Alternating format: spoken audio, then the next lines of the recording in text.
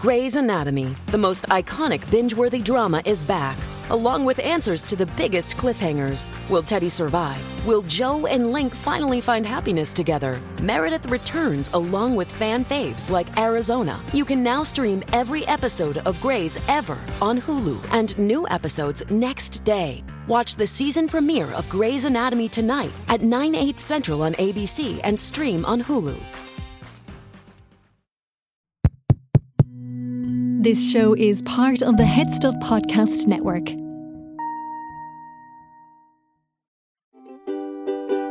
This is how it's always been. I'm on the outside looking in. Welcome to Double Love, the podcast in which we explore the strange and terrifying world of Sweet Valley High, book by book. I'm Anna Carey. I'm Carrie Moynihan.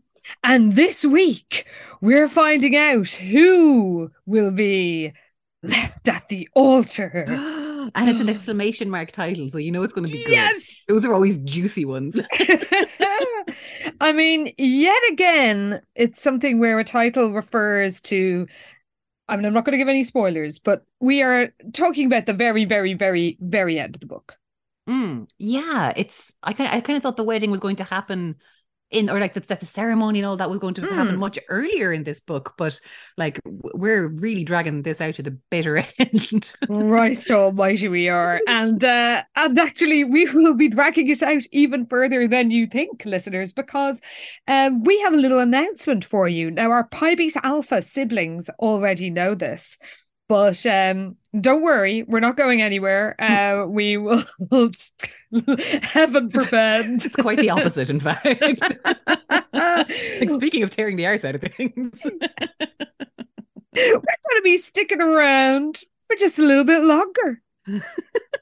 Yes, so we decided for our sanity and also just the longevity of the podcast itself, we're going to, for the foreseeable at least, split our next few books, or for the next while anyway, do books in two halves, because our episodes were just getting ridiculously long and we were both delirious with tiredness by the end of them. So if you noticed us like stumbling over words or not quite being coherent towards the end of it, because it was usually approaching about 11 o'clock at night on a Tuesday evening and we were both just exhausted and drained. So that is literally it.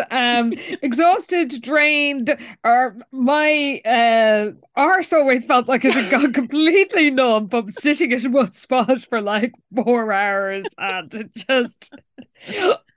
was just too much. And also, like, these books, as we worked out, they're about as half as long again as the previous, like as all the pre-Margot era. Like, they are really, really long.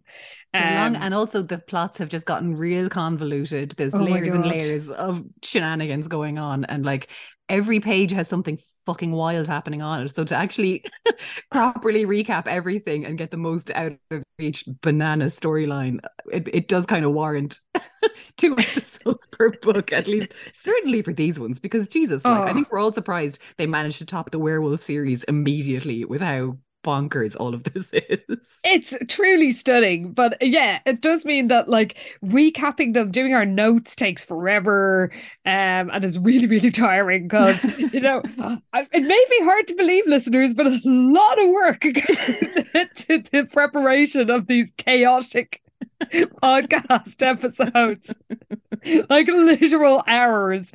So yeah, it's just not really sustainable, because some of us, by which I mean me, are getting quite old. I will be 48 in like 4 months, and like I just don't have the stamina, to be perfectly honest. And it is, some of these latest episodes have been a bit of an endurance test. Approaching 4 hours, which is fucking ridiculous, to be perfectly honest. But also, I think with the way things were running at the minute, we were most likely going to end up fully just like running out of Sweet Valley High books in the series by the end of next year. So this way, will be sticking around longer. So I'm Yeah. pretty sure, you know, we want to stick around, and hopefully you also want us to stick around. So this way everybody wins.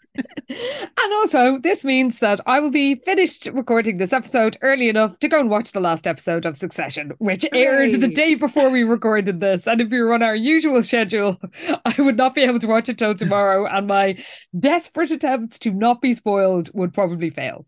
Oh. So, you know, there's many reasons for doing this.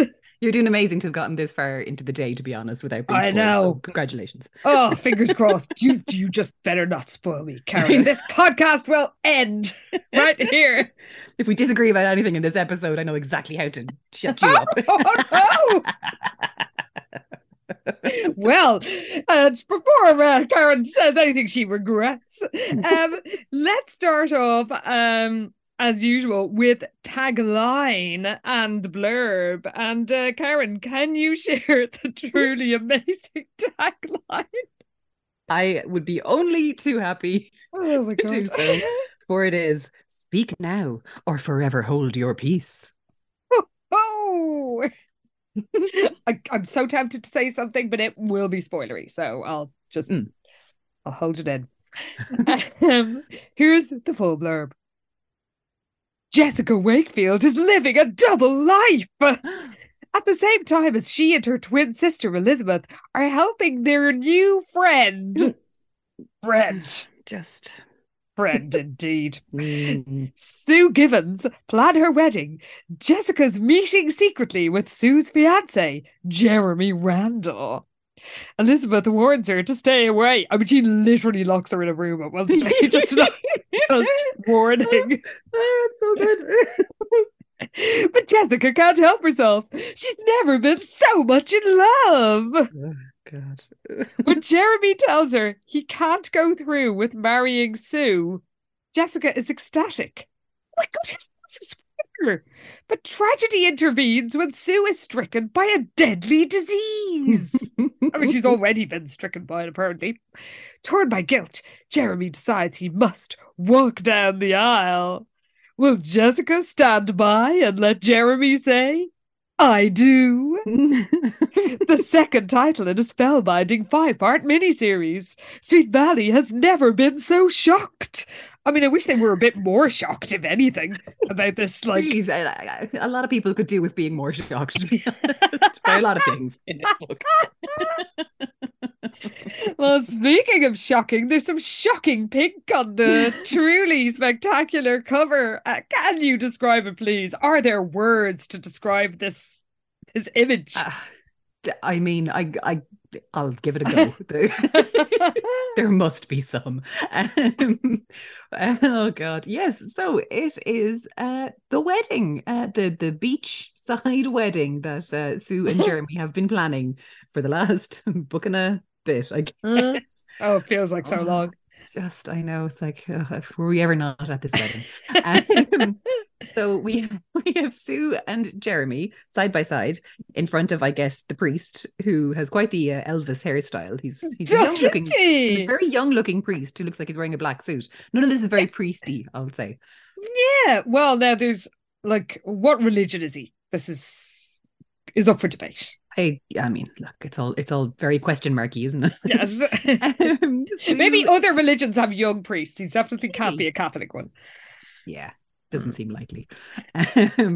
So, yeah, look, we have Sue and Jeremy, and then Sue's two bridesmaids, her teen bridesmaids, Jessica and Elizabeth are standing beside them as well. So, and in fairness, actually, Jess and Liz are wearing the dresses as described in the books, which we always love to see. They really are, very specifically. They are indeed the peach sheath dresses that we were teased with last time round. Matching shoes as well, lovely, and like pearl necklaces. So Liz has her hand on Jessica's shoulder, who's looking across forlornly at the ceremony taking place. Sue's dress actually looks quite nice. It's got that kind of what do you call it, like an asymmetrical hem Yes. Kind of a Oh, higher on one handkerchief side. hem. I'm not a Yeah. huge fan of the handkerchief hem, but I think she could pull it off. But look, for a dress on the cover of a Sweet Valley High book, Oh, it could Christ, have been yeah. so much worse. Good point. um, yeah, it's got some nice lace detail across the top, kind of little tiny cap sleeves. She's wearing what looks like a flower crown as well. She has short brown Oh, hair, which puts Paige to the theory that it was her smooching Jeremy on the cover of the last book. true. Yeah.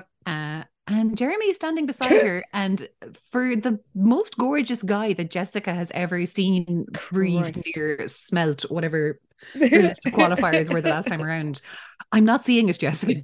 What is the story? Because like really, all this hassle for this guy. I mean, I don't want to tempt you into spoiling Succession, but he does look like a kind of ugly Alexander Skarsgård. Oh my God, he's like the lost Skarsgård brother that they just keep in the attic. Oh, there's about 25 Skarsgård brothers, so yeah, he could quite conceivably be one of them. A lower rung, lesser Skarsgård. Yeah. I can totally see what you mean, though. Definitely around the face. His haircut is, Jesus, I don't know. It's that of a young Nazi. Tomorrow belongs to me. Very tomorrow belongs to me. Look, they were never going to manage to make him the most gorgeous guy ever because they've rarely pulled off actual good-looking boys on the covers. Could have tried, but it's like, come on. They just didn't even bother trying. Oh God. So yeah, I mean, for someone who is described very early in this book as a magical hunk, this is not that. Just going to say as well, Jessica is being as unchill and as blatantly obvious on the cover as she is throughout this book. Yeah, because oftentimes, the covers the setting might be quite about right, but there'll be something like, where it'll just be a bit too over the top because it has to be for the cover, for the drama. But yeah, she is literally as unsubtle in this. In fact, she's even more unsubtle, I would say, in the book than she is on the cover. She is amazing that she's managing to keep her feelings a secret because her face sure isn't. I have to say that everybody around her is just dim, especially God love her, Sue. Oh, Sue, it gets to a certain point where you're just like, is she just willfully ignoring very obvious signs or what's happening? But I was getting a bit worried about Sue, to be honest. Honestly, look, we'll just have to get into it. Well, as we are splitting this book into 2 episodes, next week we will describe the UK and Ireland cover. But I think we might also have to describe Cressida Burton's latest amazing tableau because it is truly extraordinary. So you have a treat in store, listeners. Go and check her Instagram to have a look. Well, we begin this book exactly where we left off, with Jessica and Jeremy canoodling in the bushes. And we're told Jessica was happier than she'd ever been.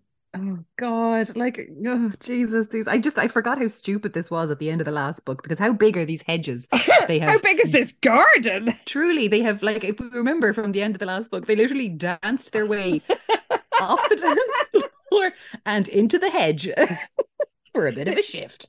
It's so ridiculous. But yeah, so we pick up exactly where we left off. They are smooching behind some rose bushes in the, I guess, sprawling grounds of the Wakefield house. Where somebody's, I think at the end as well, we could also hear Sue looking for Jeremy because there's a toast going on in the house. Oh yeah, she was looking for him.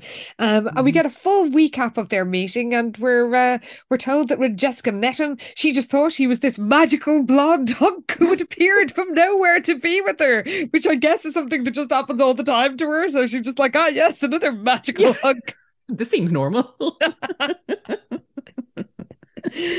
Well, Jeremy, as you might recall in the last book, was initially a bit reluctant to get it on in a bush, but now he's all in and says, you know what they say, only the fool thinks he has a choice when it comes to matters of the heart. I guess I was being a fool. And Sue is still calling them and coming nearer, but Jessica refuses to let go of him. I imagine she's just clinging on like a baby koala. Oh, completely. Yes, very that. And she would probably also give him chlamydia, so there's that as well. Well, there's somebody. One of them has chlamydia, no doubt. Not that I'm shaming having chlamydia. No. It's just a koala joke, that's all. Well, meanwhile, Liz is distracted as Enid eats from the sushi buffet. And I just, every time I saw a reference in this very long party sequence to somebody eating from a unrefrigerated sushi on a hot California night when the sushi seems to have been sitting out for about 2 hours, I felt a bit queasy, as they doubtless did later on. It's very concerning, yeah. Yes. So Liz can't see Jessica and is rightly concerned because we're told Elizabeth was accustomed to Jessica's outrageous behaviour, but getting involved with an almost married man really took the cake.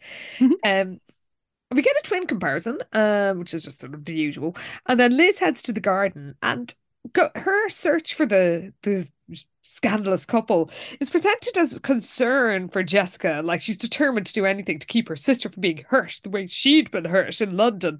Like, Jessica does not deserve any sympathy.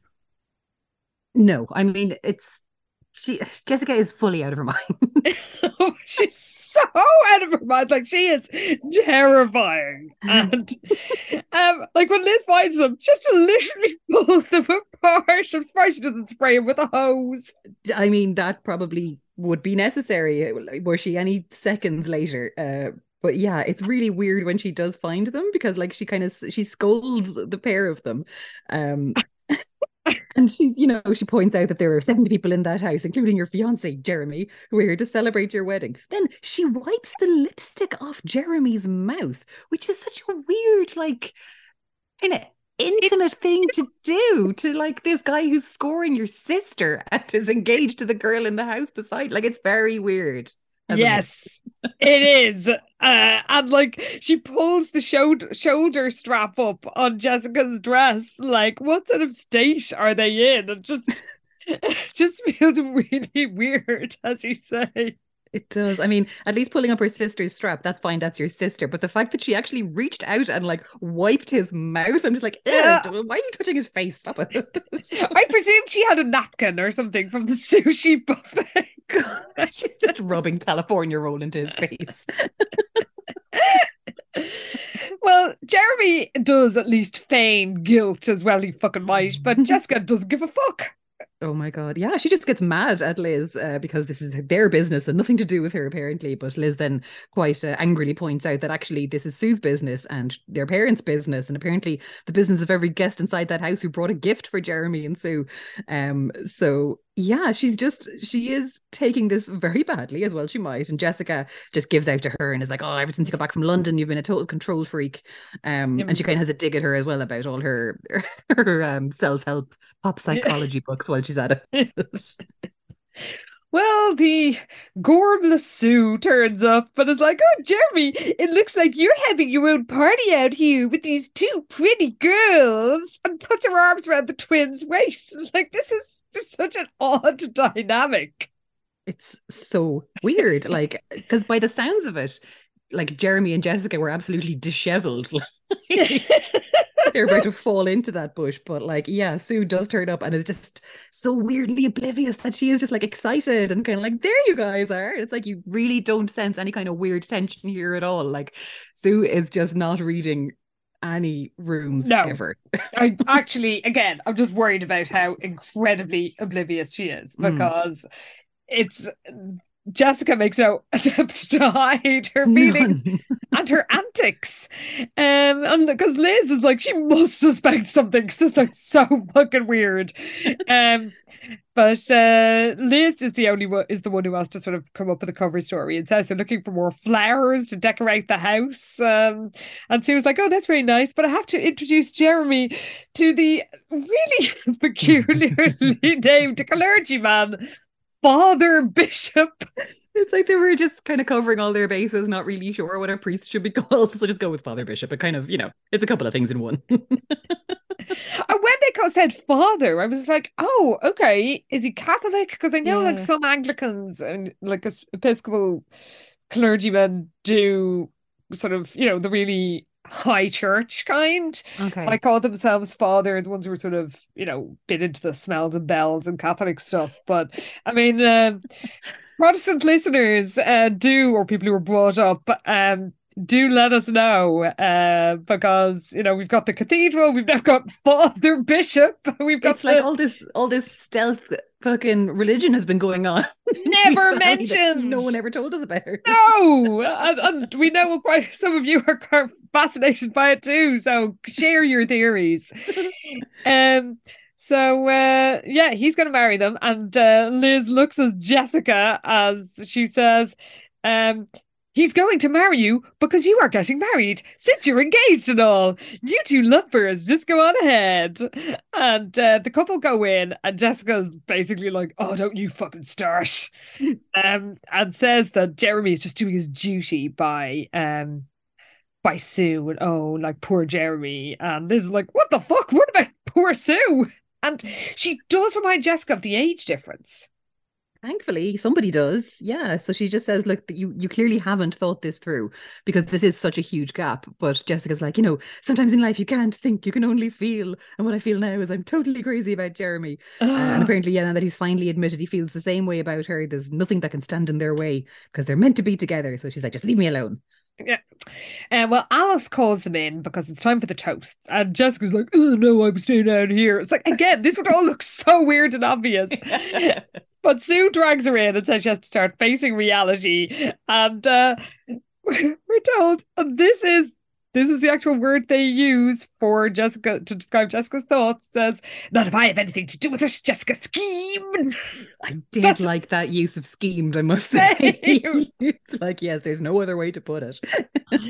So, we're told she didn't set out to fall in love with a, engaged man. It's not her fault, but now it has. It's too late to stop our love from running its natural course. And if nature needs a little coaxing, I'll just have to do whatever I need to do to keep it moving.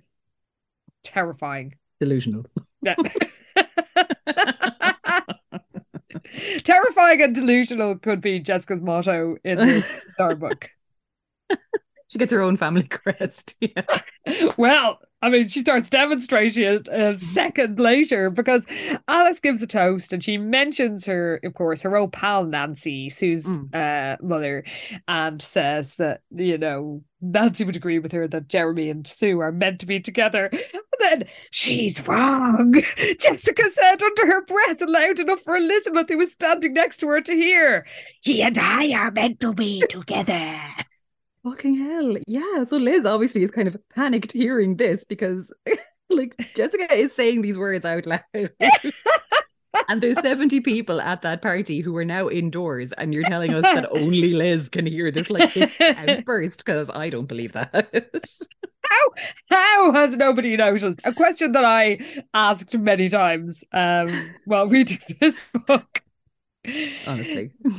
So we're reminded that when Nancy died, Mrs. Wakefield stayed in bed crying for days, because again, that's the, very childish view of all big adult emotions that is very evident throughout this miniseries. And Liz, of course, knows her mother would be horrified if she knew about Jessica's obsession. And she tells Jessica to shut up, but because she's sitting there monologuing while this is going on, and tells her she's losing all sense of reality. And Jessica says, I have never had a better sense of reality than I have at this moment, Jessica said, as her eyes shone brightly and she looked directly at Jeremy. I can't remember the last time I felt so awake and aware of my feelings. The only thing standing in our way is Sue. Sometimes I wish she would just disappear. Liz is like, that's a horrible thing to say. And again, this conversation is happening in a crowd of people. And I just can't help picturing people standing beside them, just eyeballing the pair of them, going, what the fuck is happening here? Just like slowly edging away from the two of them because they want no part of this. I mean, I can't believe that Jessica has any friends left. And actually, in fairness, the only one that's really, Amy is mentioned. I was going to say the only one that's mentioned these days is Lila, but yes, Amy is still alive.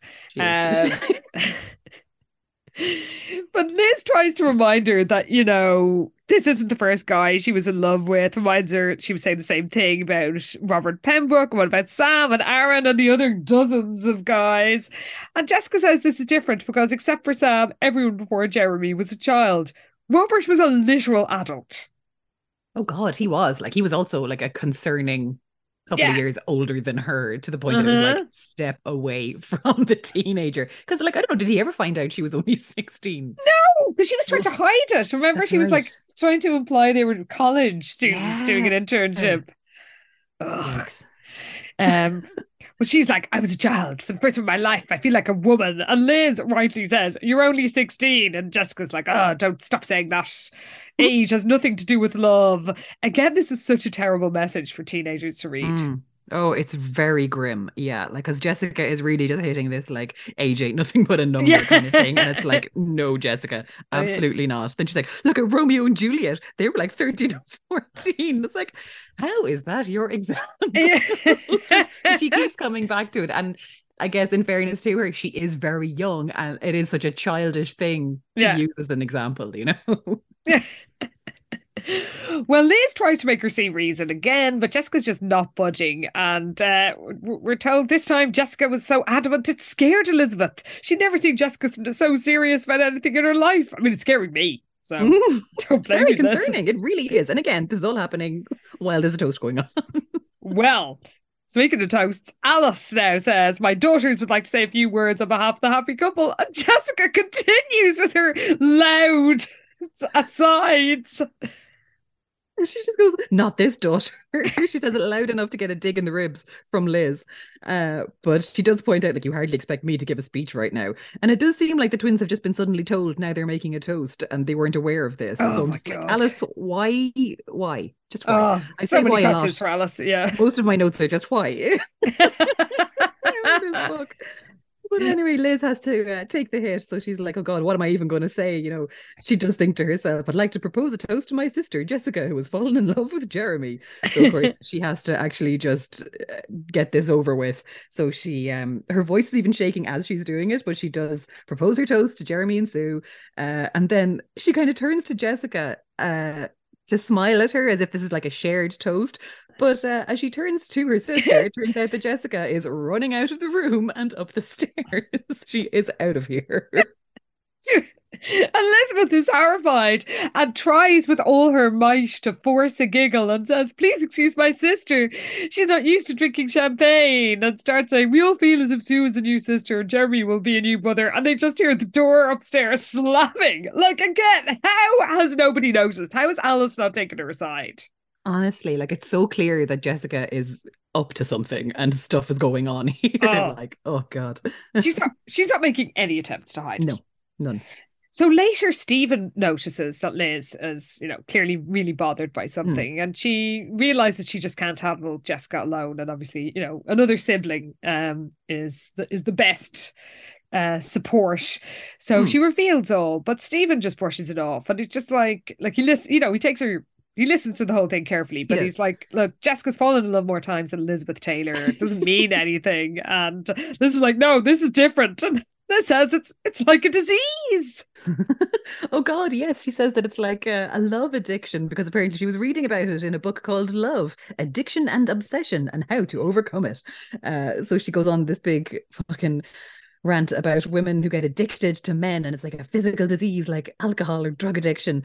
And Stephen is like, you don't need a book to understand Jessica. She's always been like this. Like, it's just, and he kind of points out that, look, even if she is, as you say, love addicted or whatever, there's nothing you can do about it. You're not responsible for her actions. So like, just, this isn't a disease, and you just need to not worry about it. It's not up to you to like rein her in and control her behavior. But of course, Liz just doesn't see it that way, because she just feels like Stephen isn't taking this seriously. And in fairness, he isn't, because Jessica has seen firsthand that, Liz has seen firsthand that Jessica's been like throwing wedding dresses under trucks and like just dressing up in the wedding dress. Like, I can't remember if she told Stephen that, but that should have alerted him that she was like, that is next level. That is we are getting into 90s thriller territory there for sure. Well, Liz heads back to the sushi party where she's joined by Enid, and Enid also reminds her, look, you can't control Jessica. And we're told, I don't think I need to remind you that your twin sister always manages to get what she wants, Enid said ominously. Like, Enid knows well what Jessica is like. And it's a good point that she makes. And even Liz has to admit that, Jessica does always get what she wants. But she then thinks to herself that this is one time she just can't. And I'm the only person who can make sure of that. So she's really just taking this on as like something she has to do now to try and keep Jeremy and Jessica apart. Oh, well, I'm glad somebody's trying. In fact, do you know what? At this stage, she should tell Alice, because Jessica is canoodling with a predatory adult. And For that alone, you need to tell an adult who isn't Stephen, because he doesn't understand how serious this is. Well, we cut to the beach, and it's Jessica who's at the, I guess, altar. Does it count as an altar when it's a beach? The sandcastle. Jessica's at the sandcastle, and she's about to say I do to Jeremy, but then she wakes up. For of course it was all a dream. Thank God. Oh, Christ almighty. Well, she's all disappointed until she hears tapping at the window, and then she shrieks, we're told. Yeah. It's weird, but also the fact that they say tapping sound at the window, and their rooms are upstairs. So I'm thinking it's a sort of like Salem's Lot situation. That's exactly what I thought as well. Is he just floating terrifyingly outside her window? What's happening here? Is he on stilts? Just is he throwing pebbles? I mean, he's clearly living on the edge because Jessica pulls on oh no, I can't describe it. But anyway, she gets dressed and spritzes herself with perfume and says, "Okay, Jeremy, here I come." And she's think this is all quite Belinda Blinked, actually.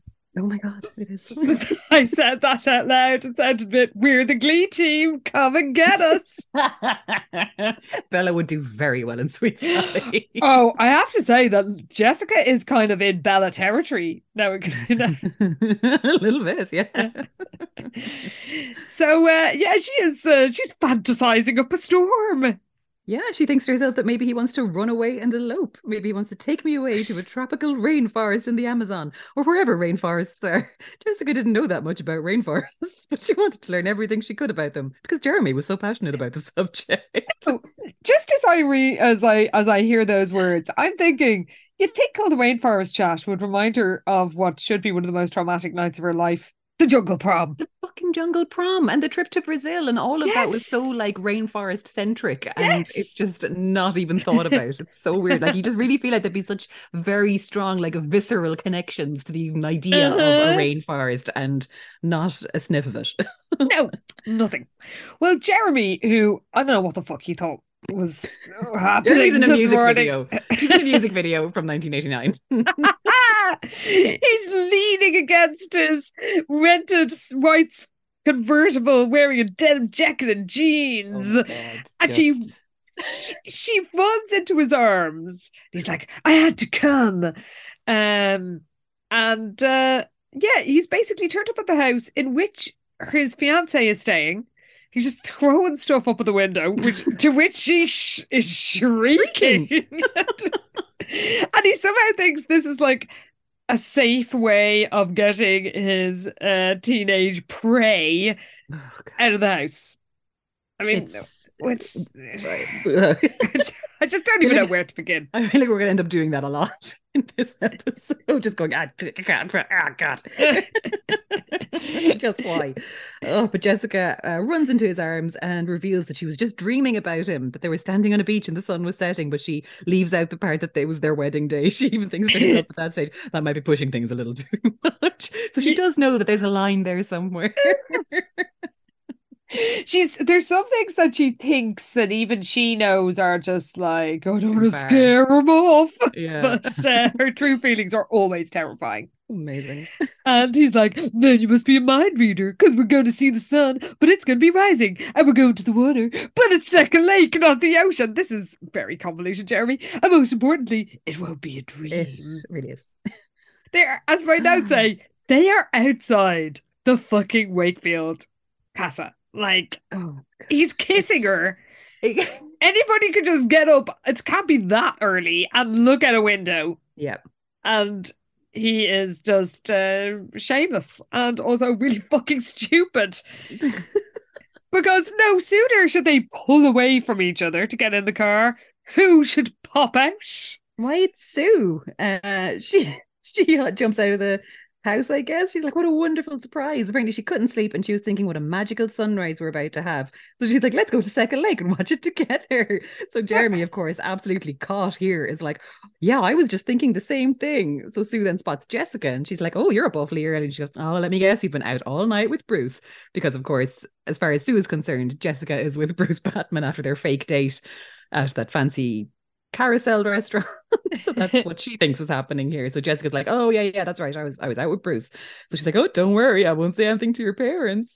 But like, she's then like, oh, I'm so glad that you're with Jeremy. This is such a perfect opportunity for you and Jessica to get to know each other better. What the fuck? And then incredibly, because we didn't know this, she says, I just noticed for the first time how alike you two look. You really look like you could be brother and sister. Oh my god, this is horrendous. Like, no wonder Jessica's obsessed with him to like a crazier level than anything else, because he's her. So I mean, she loves how she looks, like, more than anything else. So it makes sense that she's obsessed with the boy version of herself. Well, I mean, this is like I don't know, a psychotherapist's dream, because we're told Jessica had actually thought about how much they looked like each other, except for those dark eyes and those gorgeous, well-muscled shoulders. He could almost be her twin, which only proved further that they were made for each other. No. I mean, I'm sorry, you literally just said he could be my very close blood relation, which obviously means we're made for each other. Heck, what in the flowers in the attic is going on here? Please. She thinks we're each other's perfect other half. But then it really irked her, though, to hear Sue say they were like brother and sister. I mean, you literally just said he could be your twin. What do you think that would make it? There isn't a single, like, consistent line of thought, I don't think, in this entire book. Oh, nothing. And Jessica's tempted to blurt out the truth about her and Jeremy, especially when Sue is like, oh, your dress is so cute. Doesn't she look adorable? And you know, because Jessica hates the way Sue seems to treat her like the child she is. And how dare she? But Jeremy says they have to go to catch the sunrise. And insanely, Sue says Jessica has to come on their romantic date and won't take no for an answer, she says. I really don't, like, I know, you know, some people don't really pick up on vibes and that's fine, but it just seems so obvious that there's a weird tension between Jessica and Jeremy, and Sue keeps just like finding them together and just never has the tiniest hint of suspicion that anything weird or untoward is going on. And it's just, I mean, Sue, open your goddamn eyes, please. Also, why are you inviting this 16-year-old on your romantic dates? Like, it's just getting creepy. It really is. It's so bizarre. Like, even if she was your younger sister, why the fuck would you bring her along on your sunrise date? Exactly. Like, none of this makes sense. Because she's like, Jessica does not want to go, but Sue insists, and it's like, you have to come. It'll be fun, and Jeremy will be both of our dates. Oh God, little does she know. Well, they head off, and Sue's like, "Oh, this is all so beautiful. I don't think I've ever seen such a beautiful sunrise in New York." And Jeremy jokes about the grit and grime of New York City, like it doesn't have a massive fucking park right in the middle. Like you would think they lived down a mine. And Jessica, this sort of really it hits home to Jessica that they have a whole life together in New York, and she feels like, you know, she's just their little sister tagging along in the back. Like, yes, Jessica. Yeah. Hold on to that feeling because you are 16, for fuck's sake. So Sue, and she locks eyes with Jeremy in the mirror, and somehow this makes her feel better. But Sue gushes about the engagement party, and Jessica, again, bizarrely, is trying to sort of hint at Jeremy to confess all. Oh yeah, she kind of says to Jeremy, you know, I was wondering if you had a chance to tell Sue about what we talked about last night. And Jeremy's like, no, not yet. And of course, Sue is like, oh, why? What are you talking about? And Jeremy's like, oh, you know, just something about the wedding. We'll talk about it later. But like, I don't know why Jessica thinks he's suddenly going to blurt it all out right now in the car with Jessica in the back seat, or why she'd even want that. But she's just like, she's just finding it very difficult to see the two of them together because Sue is real mushy like with Jeremy, and they start kissing when they're at a red light, to the point that like Jessica starts yelling like, this is green light. But she's again being as subtle as a brick, because when Jeremy's all turning red and looking awkward, and Sue says, oh, you know, you two are being awfully secretive, are you planning some kind of surprise? Oh, you'll be surprised, all right, Jessica said, hoping that Sue would catch the underlying meaning in her suggestive tone. Oh my God, Jessica, what are you doing? Can you imagine how suspicious she is? Like, dead-eyed stare she's throwing at her. I can just see it. Terrifying. So anyway, it's totally lost on Sue, we're told. And, wow, shocker. And yeah, the whole thing is just torturous for Jessica. And when Sue says, look, I hope you're feeling better, Jessie, which makes Jessica cringe. And she's like, well, what are you talking about? And Sue was like, oh, I remember when I was about your age and I had champagne for the first time. I couldn't handle it. Because of course that was the cover story for Jessica running around slamming a door. Yeah, so Jessica gets a bit, she's annoyed. Well, she's annoyed about everything, but this in particular, because it's very condescending coming from Sue. And she does point out that, you know, it wasn't that long ago that you were my age. You are only 2 years older than me after all. Because she's really sick of Sue just acting like this real, like I'm a grown woman and you're not type of thing. But like, yeah, Sue then points out that, you know, she just feels older than her age because when her mother died, she felt like she'd aged about 15 years. And she's like, you know, I hope you never feel that way like I do. But Jessica's like, if I'm supposed to feel sorry for her, it's not working. So she's just not having it. So then she says, actually, you know, still feeling sick. Would you mind terribly? We just turned around and went back home. And they fucking do. They just dump her at the side of the road. Oh my God. Yeah, so the whole drive was pointless basically, and no one got to see a sunrise in the end. No. And Jessica's happy they won't see that sunrise and thinks, in fact, you won't ever see any sunrises or sunsets together if I have anything to do with it, which entirely sounds like she's going to kill them. This fully sounds like this girl is planning a murder. So they arrive back at the casa, and they say they all went to the lake, though they didn't actually make it to the lake. No. And Liz makes a crack about, I mean, it must be extremely weird for them to all turn up at like 6 o'clock in the morning or whatever time it is. But anyway, no one seems to think it apart from Liz. And she makes a crack about Jessica being a third wheel, which doesn't go down well.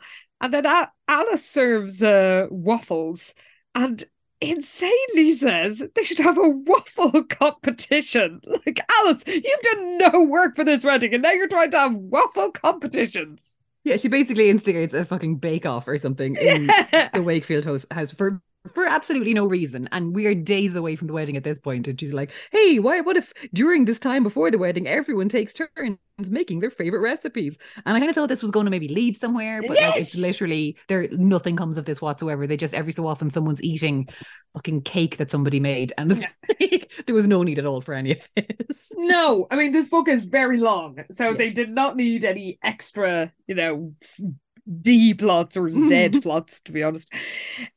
So they have a sort of bonding moment where Ned is like, you two are part of our family in the, I don't know, fortnight you've been staying here. And Sue is like, when my mother died, I felt alone in the world. Now, not only do I have Jeremy, I have your loving, wonderful family. I don't feel alone anymore. And Jessica can't take this gushing. And then Alice says she hopes they'll keep visiting after they're married, but they'll, you know, have to squeeze into Stephen's single bed together. And Jessica feels sick. And then Liz tells her Lila rang. So Jessica takes this as an excuse to ring her favourite frenemy, who has news. Yes. So Lila's all excited on the phone and reveals that her and Robbie got back together the night before at the engagement party. Because, of course, Robbie is Jeremy's best friend. And he and Lila are together, but he had pretended he was really rich. And then Lila found out he wasn't. And we are like immediately retconning their story. Because the book tells us that Lila found out that rather than being rich, Robbie was actually a poor artist, and she'd been furious. It wasn't that she cared so much about the money. What upset her was that he'd lied to her. It was fully about the fact that he had no money in the last book. Jessica had to talk her around to realizing that actually it was the lie that had been bothering her. But as far as Lila was concerned, it was because he wasn't rich. Yes, exactly. And speaking of Jessica, she's pissed off that Lila is happy, so she decides to shitster. We're told that Jessica was accustomed to being the one with a successful love life, and that was how Jessica preferred it. So he basically says, "Oh, just occurred to me, Robbie's probably interested in you just for your money." It's so mean. So she's annoyed at everything, and she is taking it out on Lila, and it is lousy. But Lila does point out that is a really mean thing to say. Why would you think that somebody wouldn't like me for who I am? But it's obviously after striking a nerve with Lila. Lila kind of hits back then and says, well, at least I'm lucky that my boyfriend's available and not on the verge of marrying someone else. And she points out, what's going on with Loverboy? Are you going to be his mistress after the wedding? Because logically, what is the long game here, Jessica? Yeah. Also, I cannot believe they had the word mistress. It's way too sexy a concept for Sweet Valley. And we're told, mistress, the sound of it sent a chill up and down Jessica's spine. If Jeremy thinks Jessica Wakefield is mistress material, then he doesn't know Jessica Wakefield. She totally fucking is mistress material. Jessica Wakefield is mistress written all over her.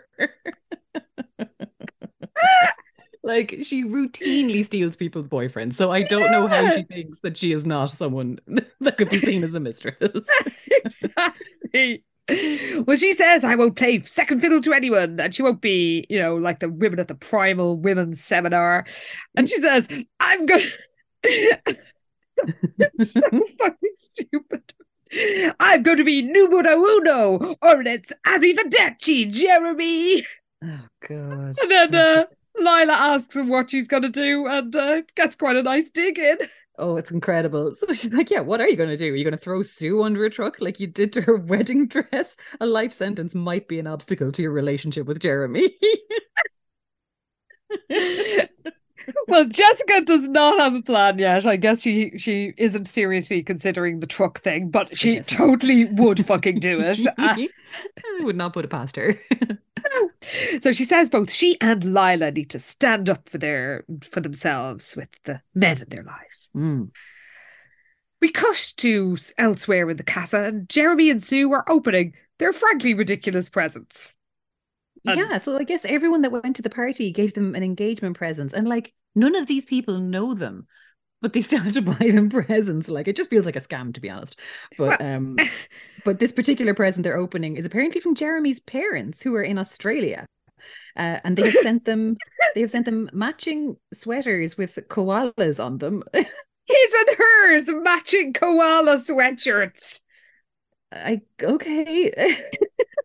From his parents. That's their wedding present. How about a flight back for the wedding, lads? No. Also, he has to look for a card through the box for a card to find out who sent them. Oh yeah, it's my parents who are in Australia. How many friends in Australia do you have who would send you such dorky fucking wedding presents? So Jessica just keeps thinking of Lila's words and wonders is Jeremy thinking that Jessica will be his mistress? And Sue wishes Jeremy's parents could make the wedding, and Stephen asks where they are, as well he might. Yeah, he's like, why are they in Australia? And Jeremy says they're on a world tour for a year, because apparently his dad, as long as he can remember, his dad was always planning to travel the world once he retired. And they wanted to come for the wedding, but he insisted they just enjoy their trip and they'll celebrate when they get back. But it's... Why is this wedding so urgent? It's happening so quickly. His fucking parents can't come. Her best friend can't come. They're having it in California for no real reason. Just how horny are they? Like we were told they had to get married just, because they couldn't control themselves. Exactly, yes, because the horn was too much. But then the next present they open does in fact allude to the horniness. Can you tell us what it is? Oh my God. Yes, because Sue opens the present and says, "Look at these gorgeous satin sheets from the Fowlers. I adore satin." And Jessica is nearly sick because she's like, the idea of them together on those pink satin sheets gave Jessica a sick feeling. And like, yeah, fair. It's basically like, here's some weird slippery sheets for all the riding you're going to do. Jeremy and your barely legal bride. It's all just so seedy. And it's going to get more seedy, listeners, worryingly. So then Sue unwraps a serving platter, but she's disappointed it's pewter and not silver. And Jessica's like, oh, look at her with all her, noble environmental ways, but she's clearly some sort of snob. Mm-hmm. So Jessica sneaks off to the kitchen and Jeremy follows her and is like, "Hey, beautiful," and says it's torture being in the same room as her and not like embracing her. Mm-hmm. And Jessica pretends she feels the same way, but actually she fucking loves the forbidden love bullshit. This is the thing, because she really does flip-flop a lot between like being absolutely furious and not even able to look at Jeremy, and then being delighted that they have this like sexy secret together. Yeah. So she's very inconsistent in how she feels about all this. But at the minute, she does say to him, yeah, look, we can't keep sneaking around behind everyone's back. But then, yeah, secretly is loving the idea of like his fiancée sitting like in the next room with no idea what's going on. But Jeremy then tells her that he's taking Sue out to a movie that night, and then when he drops her off back at the house, he's going to blow the horn, drive down the street, wait at the end of the block so then she can sneak out of the house and meet him in the car. And she's like, all right, and then what? And he says, then we'll go where we can be alone somewhere. And like Jessica is thrilled with this, even though she was just a minute ago being all like, I'm not going to be his mistress, I need to be number one. And now she's like delighted to be sneaking around like with all of this. No consistency whatsoever. None. Also, yet another little scheme from Jeremy that is very easily find outable, because Jessica is going to be leaving the house that Sue has just entered. It's just none of this is well thought out. Like, no one's being subtle. It's amazing that Liz is the only one that knows what's going on here. Oh, so, I mean, seriously, how many times were my notes said, like, how has nobody noticed this? So later she tries on potential outfits for her date in front of Liz, but Liz is more concerned with her self-help book about love addicts and, how it's basically a woman will overlook the fact that the object of her obsession is with somebody else, and she can't see the reality of a situation, and it's like an alcoholic who needs another drink even if he knows drink will ruin his life. Jessica just doesn't give a shit about this. She wants to borrow Liz's tight jeans, but Liz isn't going to do anything to help Jessica's cheating ways, and we're told she's got a little plan. Yeah, apparently Liz has a plan to keep Jessica from leaving the house that night, but she needs to keep up the front of being concerned about it, because she keeps insisting that she's not having anything to do with this, and she's not going to enable Jessica in any way, so her wardrobe is off limits basically. She's not going to furnish her with any sexy outfits whatsoever. But then Jessica gives out to her and she's like, well, you're not so perfect yourself, and seems to me like you were practicing a little deception yourself in London, if I remember right. Have you confessed all to Todd in a letter? I don't think so. So she's like, don't be going around making judgments about people when you're basically fucking up in your own life as well. But Liz explains that this is why she's so into all her self-help books at the minute, because she's rediscovering herself and learning why she let herself lose control so it doesn't happen again. So she's like, and this is why you should read this book about love addiction so you don't lose control with Jeremy. And she does feel guilty because she knows she should tell Todd about Luke when he gets back from his grandmother's house, but she doesn't want to hurt him, and also she's scared he's going to break up with her, and we're told he never understand how she, and rightly so, how she could have gotten so involved with somebody else when everything had been so good between them before she left. We're told it was totally out of character for her to have done something like falling in love with another guy, especially with the psycho who thought he was so fearful. These things happen. Who among us has not fallen for the wrong guy who thought he was a werewolf? It happens to the best of us. True, but I guess it is a bit out of character for Liz. Liz, who has been constantly cheating on Todd for the last hour from how many books, I guess. My God. Well, you ain't seen nothing yet when it comes to the pair of them cheating, I can tell you, listeners. So Liz thinks, how can I judge Jeremy and Jessica if I'm guilty of the same thing? And it's not really the same. It really isn't. Like, this is very different. So later, Jeremy toots his horn and Jessica, who we're told has gone for the casual look, runs out, and she decides she's going to tell Jeremy, or she's about to run out, and she decides she's going to tell Jeremy he just has to choose between her and Sue. But then she has a discovery. Well, she tries to open her bedroom door only to find that it's locked. So she rushes to the bathroom door that connects hers and Liz's room, and that's locked as well. So Liz has locked her into her bedroom to keep her from her date with Jeremy. It's amazing. A power move by Liz. And I'm here for it, to be honest. Same, but sadly, the power doesn't last that long, because Jessica, I don't think I'd be able to do this, but she picks the lock with a bobby pin and she runs down, and of course she runs right into Sue, who has literally just been dropped off. And for God's sake. Of course. Gormless Sue, the biggie, just assumes that Jessica's going to a date with Bruce, and Jessica's like, yes, Bruce. And Sue's like, oh, you're adorable. And Jessica runs off down the street, where I'm sure Jeremy's white convertible is not subtle, it's not exactly a subtle way to travel. He's the least, like, just inconspicuous is not a word in his vocabulary, I don't think. Exactly.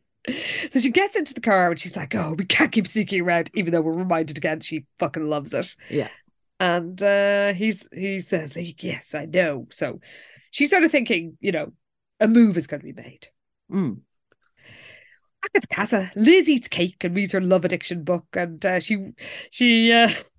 she regrets not going further with Jessica, and we're told that she did know that Jessica would eventually figure out how to get out of her room, but Liz just hadn't known she'd be able to do it so quickly. Next time I'll have to move heavy furniture in front of the door. Yeah, there you go. A locked door isn't enough to stop Jessica Wakefield when she's horny.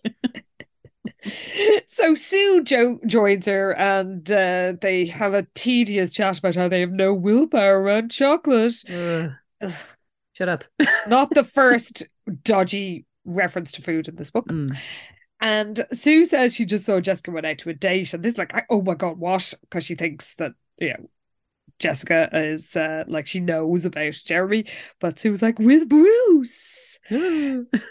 And she goes on about her own early dates with Jeremy and how what a great thing it was to meet him. And then she turns into one of the London crew, because she says, isn't your beau supposed to be back here soon?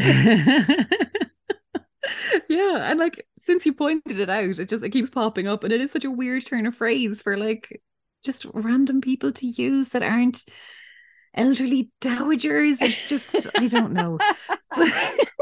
But so she asks Liz about Todd, and she's like, oh, you must be looking forward to seeing him. And Liz kind of wishes she felt excited, like she should be, because she's actually kind of dreading his return, because she feels like she has to confess all about her werewolf antics. And she isn't really sure if she should tell him or not, because she doesn't want to risk losing him. But Sue reckons that when it comes to love, she believes in honesty. So that if she really wants to be with Todd, she has to tell him the truth. But Liz is like, I just don't know if I'll ever be able to trust anyone ever again.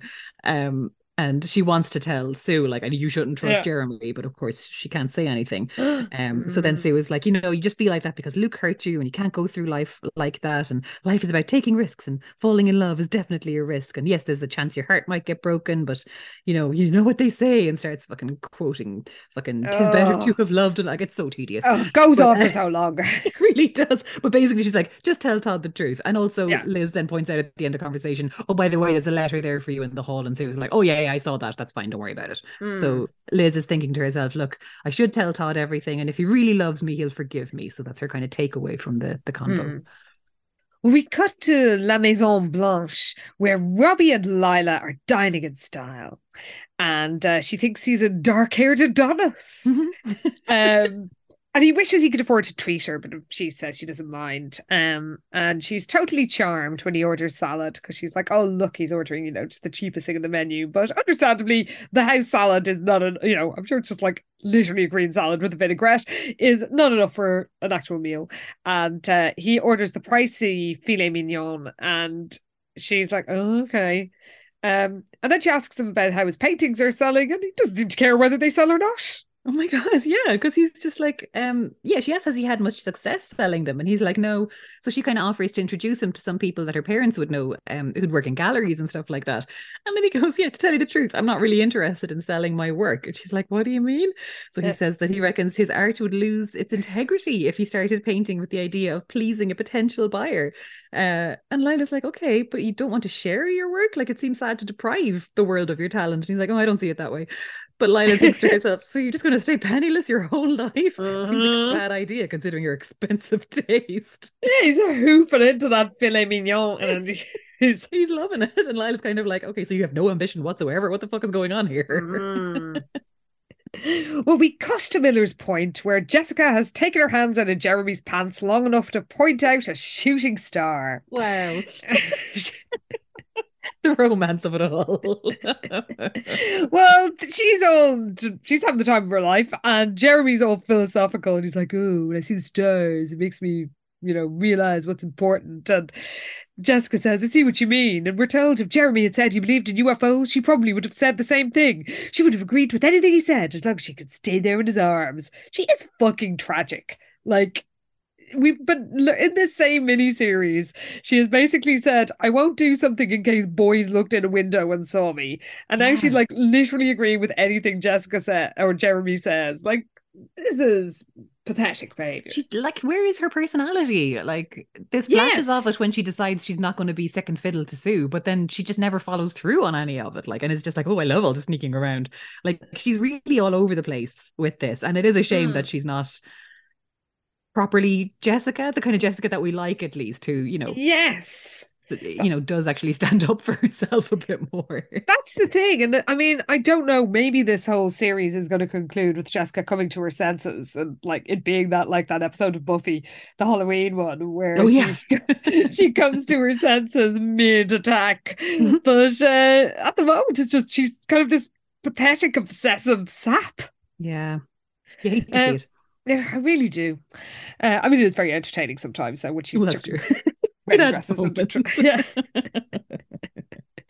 So Jeremy's, we only live once, so we have to do exactly what we want with our lives. And Jessica's like, oh, so that's why you're marrying Sue? That's what you want to do? And he's like, oh, well, I did think so. But now it's all different. When I met Sue, she was lonely and lost. She came to do an internship in Project Nature. I said we didn't need anybody, but she looked like she was going to cry. And Jessica pretends to be sympathetic, but literally is thinking what she really wanted to say was, you should have just let her cry.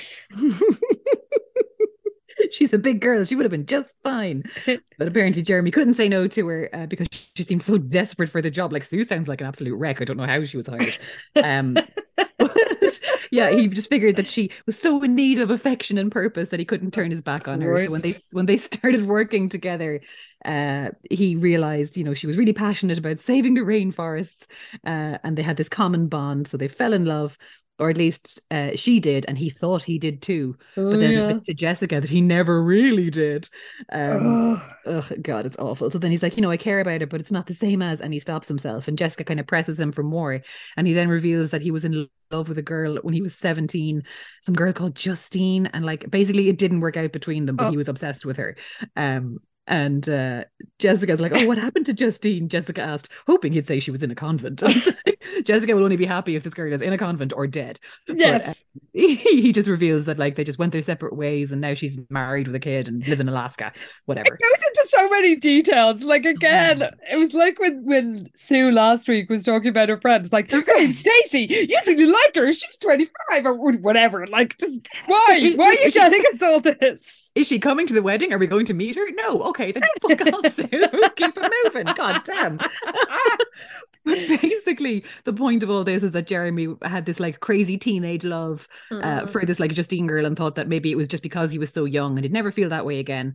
So when he agreed to marry Sue, because it turns out that it was her that asked him, and Jessica's incredulous at this. So he's like, it was a good idea and we made a good team. But now he feels like, now that he's met Jessica, he's realized that crazy teenage love has sparked off again. And it's like, yeah, no wonder, because she is a fucking teenager. It's so gross. But yeah, he just says until he met Jessica that like, he just, he couldn't admit it to himself, but he'd be living a lie if he married Sue. But basically, yeah, Jessica has given him that crazy young love feeling again. So this is it for him, apparently. But like, Jessica's delighted to hear all this, but then she also points out, well, what are you going to tell Sue? And he does say he's going to tell her the truth. Yeah. That it would be unfair to her in the long run if you went through with the wedding. So he says he has a load of meetings the following day, but tomorrow afternoon, apparently, he is going to tell her. So yes. Jessica is delighted. She says, of course, I'm sorry for Sue. Jessica lied. But says how happy this has made her. And then they just shift each other in the car. Yes. He kisses her more passionately than Jessica had ever been kissed before, apparently. Interesting. And where are his hands? Where are everybody's hands right now?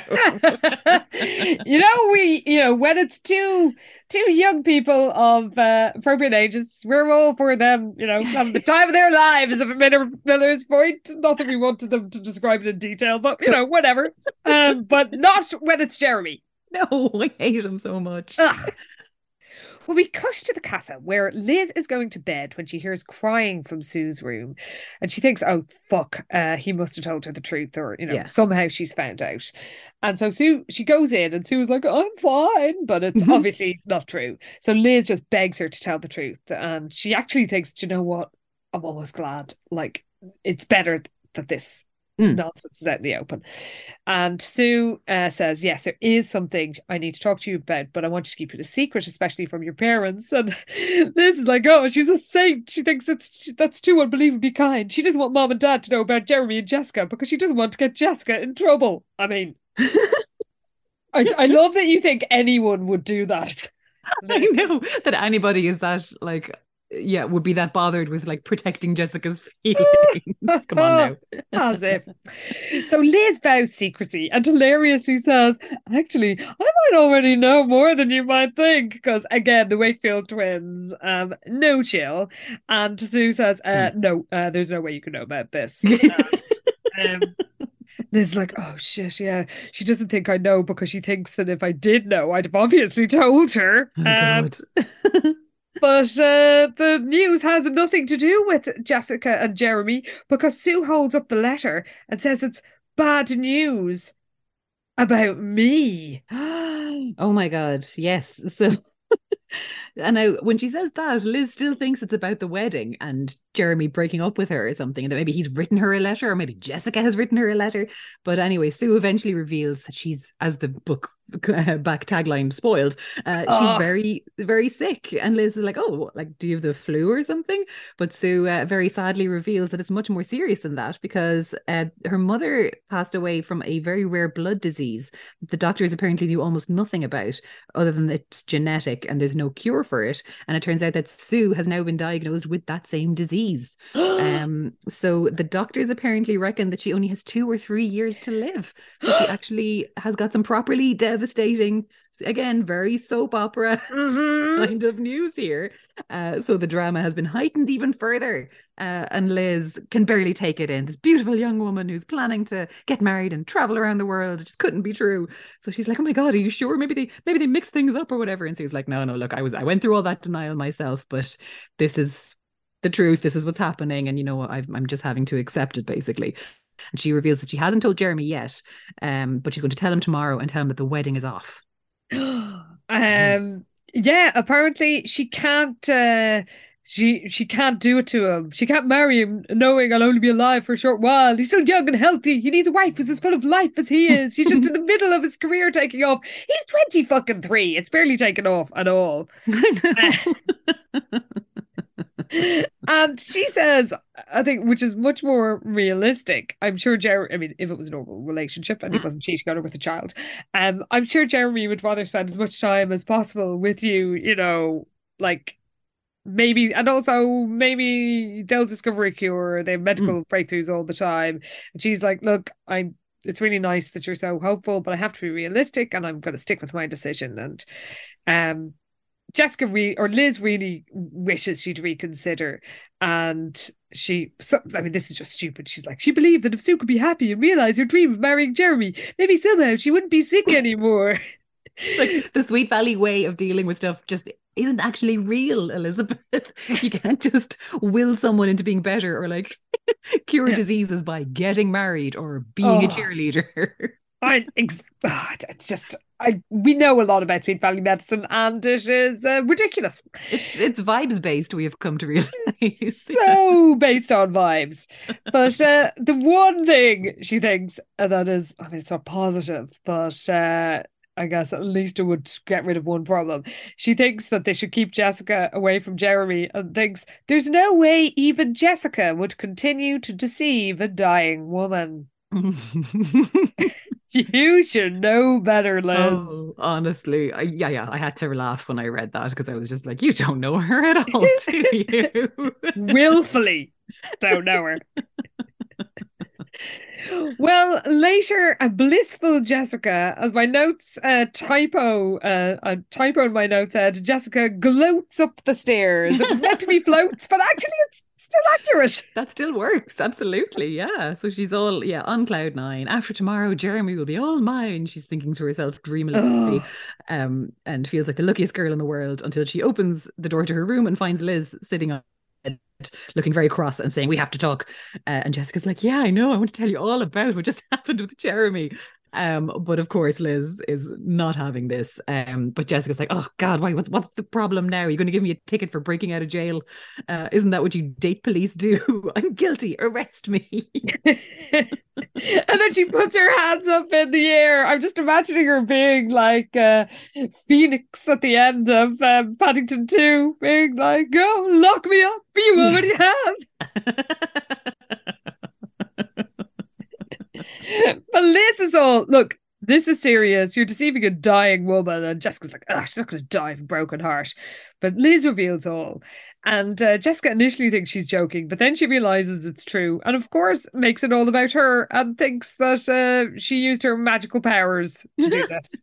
Yeah, she's like, I've made Sue sick. I wanted Jeremy so badly. I somehow willed Sue out of the picture.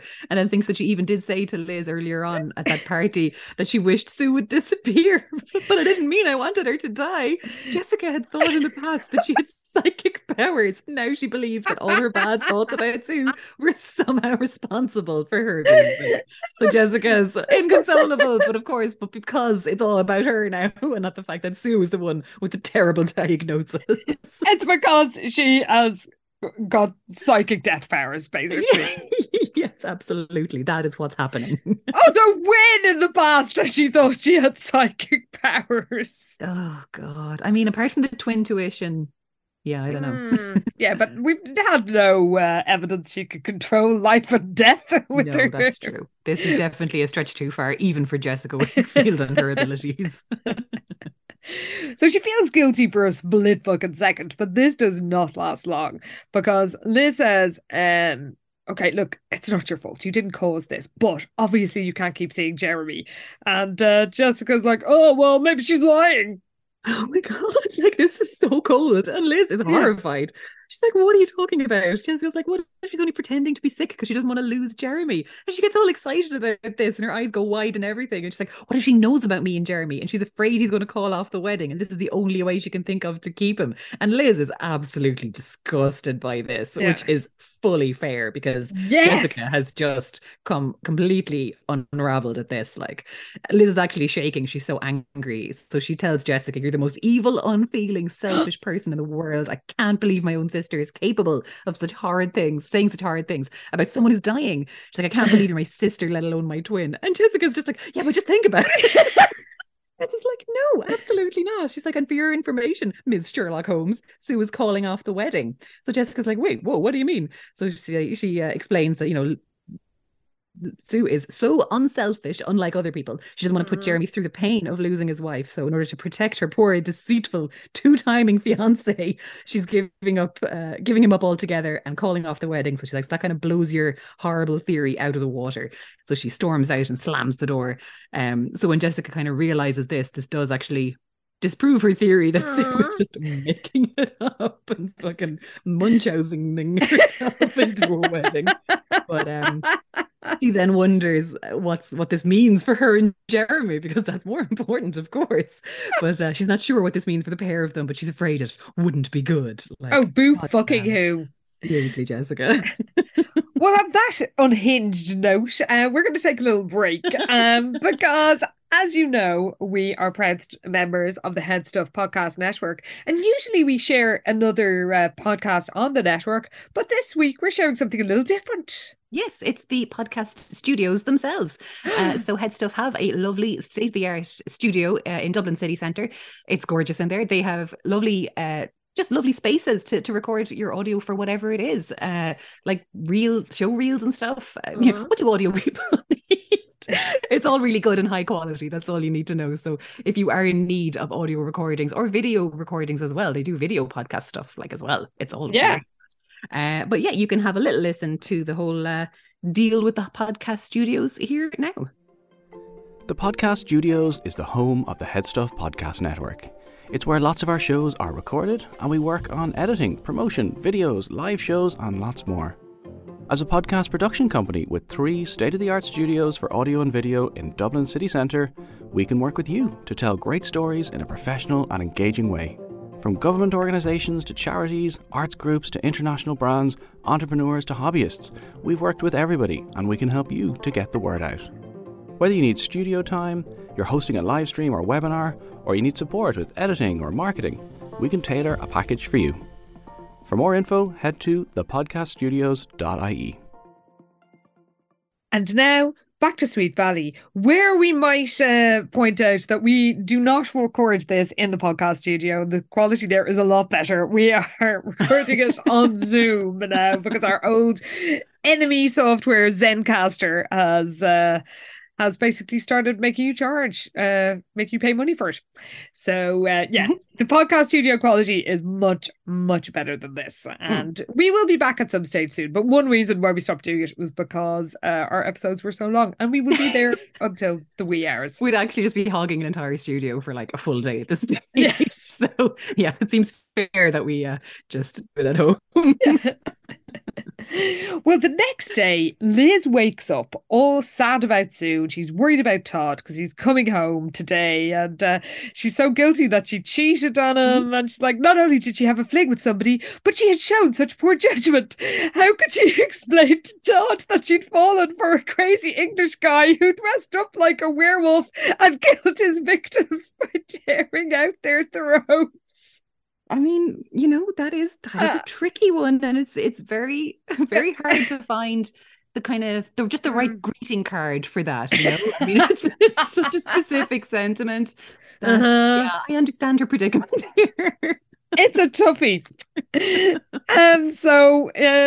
She apparently, when the truth about Luke was revealed, she just made her realize how much she loved Todd and how amazing he is. And now she gets philosophical. She's all like, why does love have to be so hard? Sue loves Jeremy, but he loves Jessica, who loves him, and I love Todd, and he loves me, but I thought I loved Luke, and because of that, Todd will probably stop loving me. Oh God. So she's like, I don't want to get out of bed, understandably. But then Todd turns up. Yeah, because Alice calls up the stairs. Liz braces herself for what she's about to say when she reveals Todd's here to see you. So yeah, Liz hops out of bed knowing there's no way to postpone misery, apparently. As we say every time we start recording this podcast. Well, we cut to the Dairy Burger, where Jessica and Lila are chowing down on burgers. Apparently, Jessica agreed to meet Lila after she'd given up her idea of trying to find Jeremy. She knew he'd said something about meeting with fundraisers, so he was probably busy, but she drove all over Sweet Valley looking for his rental car. Jessica, please, a grip. You are in need of one so desperately.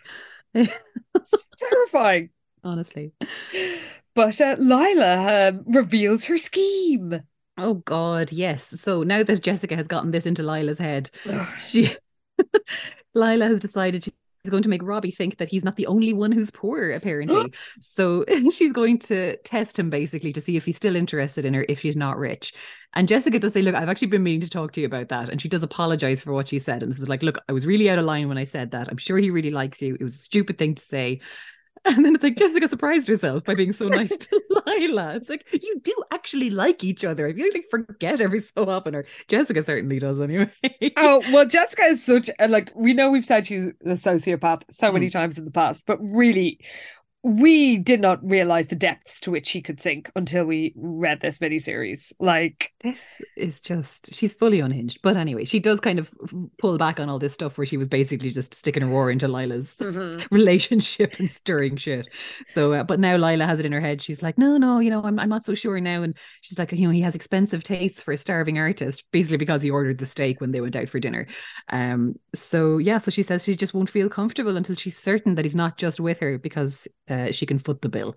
So Lila just has it in her head now, and she's on a mission to test Robbie.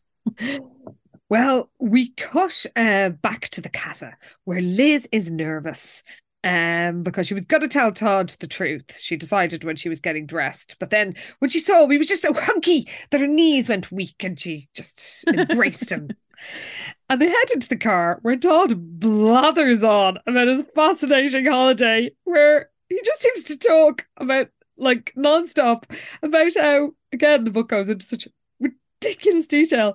He practiced basketball every day and read every book on his summer reading list. He even went to a nursing home a couple of times a week and read out loud to senior citizens. Oh my God. What? I mean, I guess he's chattering because of a guilty conscience, as we're about to find out. So maybe that's why he's just blabbering away on the whole ride to the beach. Do we have to hear everything he's blabbering? It's the reading out loud to senior citizens when we crack up. It's like, why are they telling us this? Well, finally they hit the beach, and Liz is like, Todd, you know, I need to tell you something. And Todd is just sort of full of he's just singing her praises. He also says, every time I got a postcard from England, my heart jumped for joy. What postcards? She barely gave that boy a second thought that whole time. She nearly wrote him a letter once and then wrote Dear Luke instead. She just threw it in the bin and that was the end of that. So she says, like, oh, I missed you, but there's something I have to tell you I didn't write about in my postcards. Well, yeah, there's a lot you didn't write about in your postcards because you didn't write any. And he says she thinks, after I tell you, you'll probably never want to see me again. But before she can reveal all, Todd has something to say. Yeah, so he turns to look at her super serious expression on his face and reveals that he met someone that summer. So Liz, it's like she was so nervous about her confession that she wasn't sure she either understood him or actually heard him right. But Todd reveals that apparently there was a girl who lives beside, like next door to his grandmother. They spent a lot of time together. And it didn't come close to what he and Liz have together, but he still thought she should know about it. But it ended really badly. Apparently, she was pretending to be something she wasn't the whole time. So apparently this girl pretended that she was a big reader, read all these books. But then when he kind of asked her anything about them, it turned out she hadn't read them. So when it was over, he realized that all he actually wanted was to be with Liz. And he missed her so much, he was looking for a temporary substitute. So he apologizes and says it was a terrible mistake. And when it was all over, all I could think about was coming back to Sweet Valley and seeing you. And then Liz is like... She's stunned and thinks, I was right. You can't trust anybody. So she like bites her lips so she won't start crying. Goes, how could you? I trusted you. I thought about you the whole time I was in London. And my notes here were just like, Liz, come on now. Because the absolute lies out of her are outrageous here. I would say, what an absolute lie with 3 exclamation points. I mean, for fuck's sake, the absolute nerve of her. So Todd is so apologetic. He's like, I thought about you the whole time. Thing I promise you, the only one I care about. I know that now more than ever. She's like, what's her name? Dad is like, it doesn't matter, it's over. Like, I don't care if it matters or not. And her voice is all mean and cold. And Todd is just like, please try to calm down and see how silly the whole thing is. So he tries to hug her, but she pulls away and she says, I'll tell you what's silly. You and I being together is silly. So she runs away from Todd without looking back. And just the fucking cheek of her. Oh my God. Where did she get off? I mean, I was just reminded of Blanche from Home and Away, or not Home and Away, from Coronation Street, in that famous scene where they go to the Alcoholics Anonymous meeting with Peter, and Deirdre and Ken's various romances comes out, and Blanche goes, they're like a couple of swingers. And listeners, if you have never seen that scene, it's like a masterpiece of comic writing. Look up Barlow, Coronation Street, Barlow's AA. Specific reference. Oh my God. But they are. It's true. They get a lot done for a pair of 16-year-olds. I know somebody recently said Todd and Liz should just admit they want to have an open relationship or break up, because seriously, they are fucking incapable of monogamy, apparently. True, yeah. Which is fine if you've agreed to, if you've got an agreement, but if you're going to pretend you're sticking together, then honestly, just they're only kidding themselves. Yeah, they really are. Well, we cut back to the casa where we discover that Ingenue lives. Oh my goodness, it's back. Yes, Jessica is reading it. There's a new issue out. It's continuing and striving, we can only presume. So she hears Jeremy's car pulling up outside the house. She leaps up from the table and rushes to the door, and then sees Sue open it and throw her arms around Jeremy, of course. But she realizes then that this is the moment she's been waiting for, because now he's going to tell Sue everything. He's done with all his meetings, and this is what's going to happen. So she's delighted and sees Jeremy. She thinks, I'll finally have them all to myself, she thought gleefully.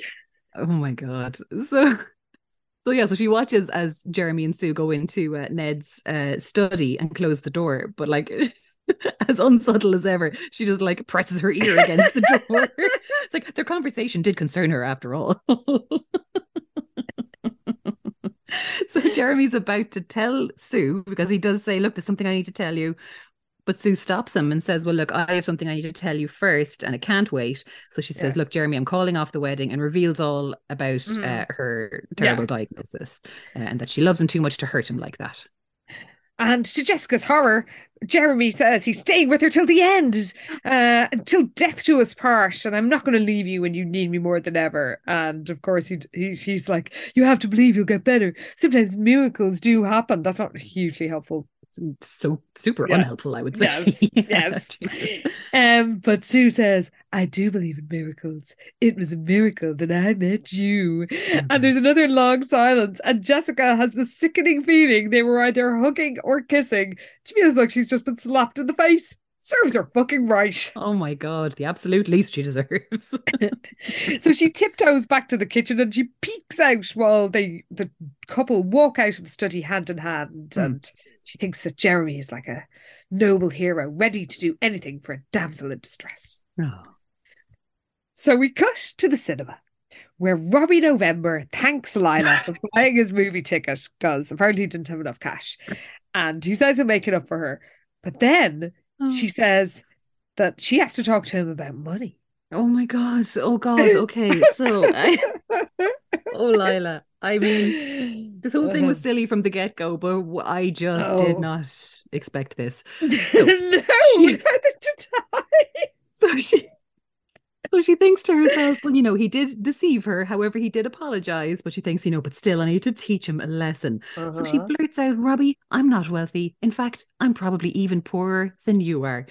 So she tells him, she weaves a story for Robbie that she was an orphan, that her parents worked as servants for the Fowler family and both died in a car crash when she was 1 year old. The Fowlers kept me in their house, and as soon as I was 8 years old, they put me to work.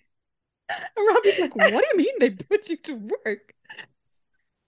And says, cleaned for them, cooked for them, They had a little girl of their own named Venice, who was a year younger than me.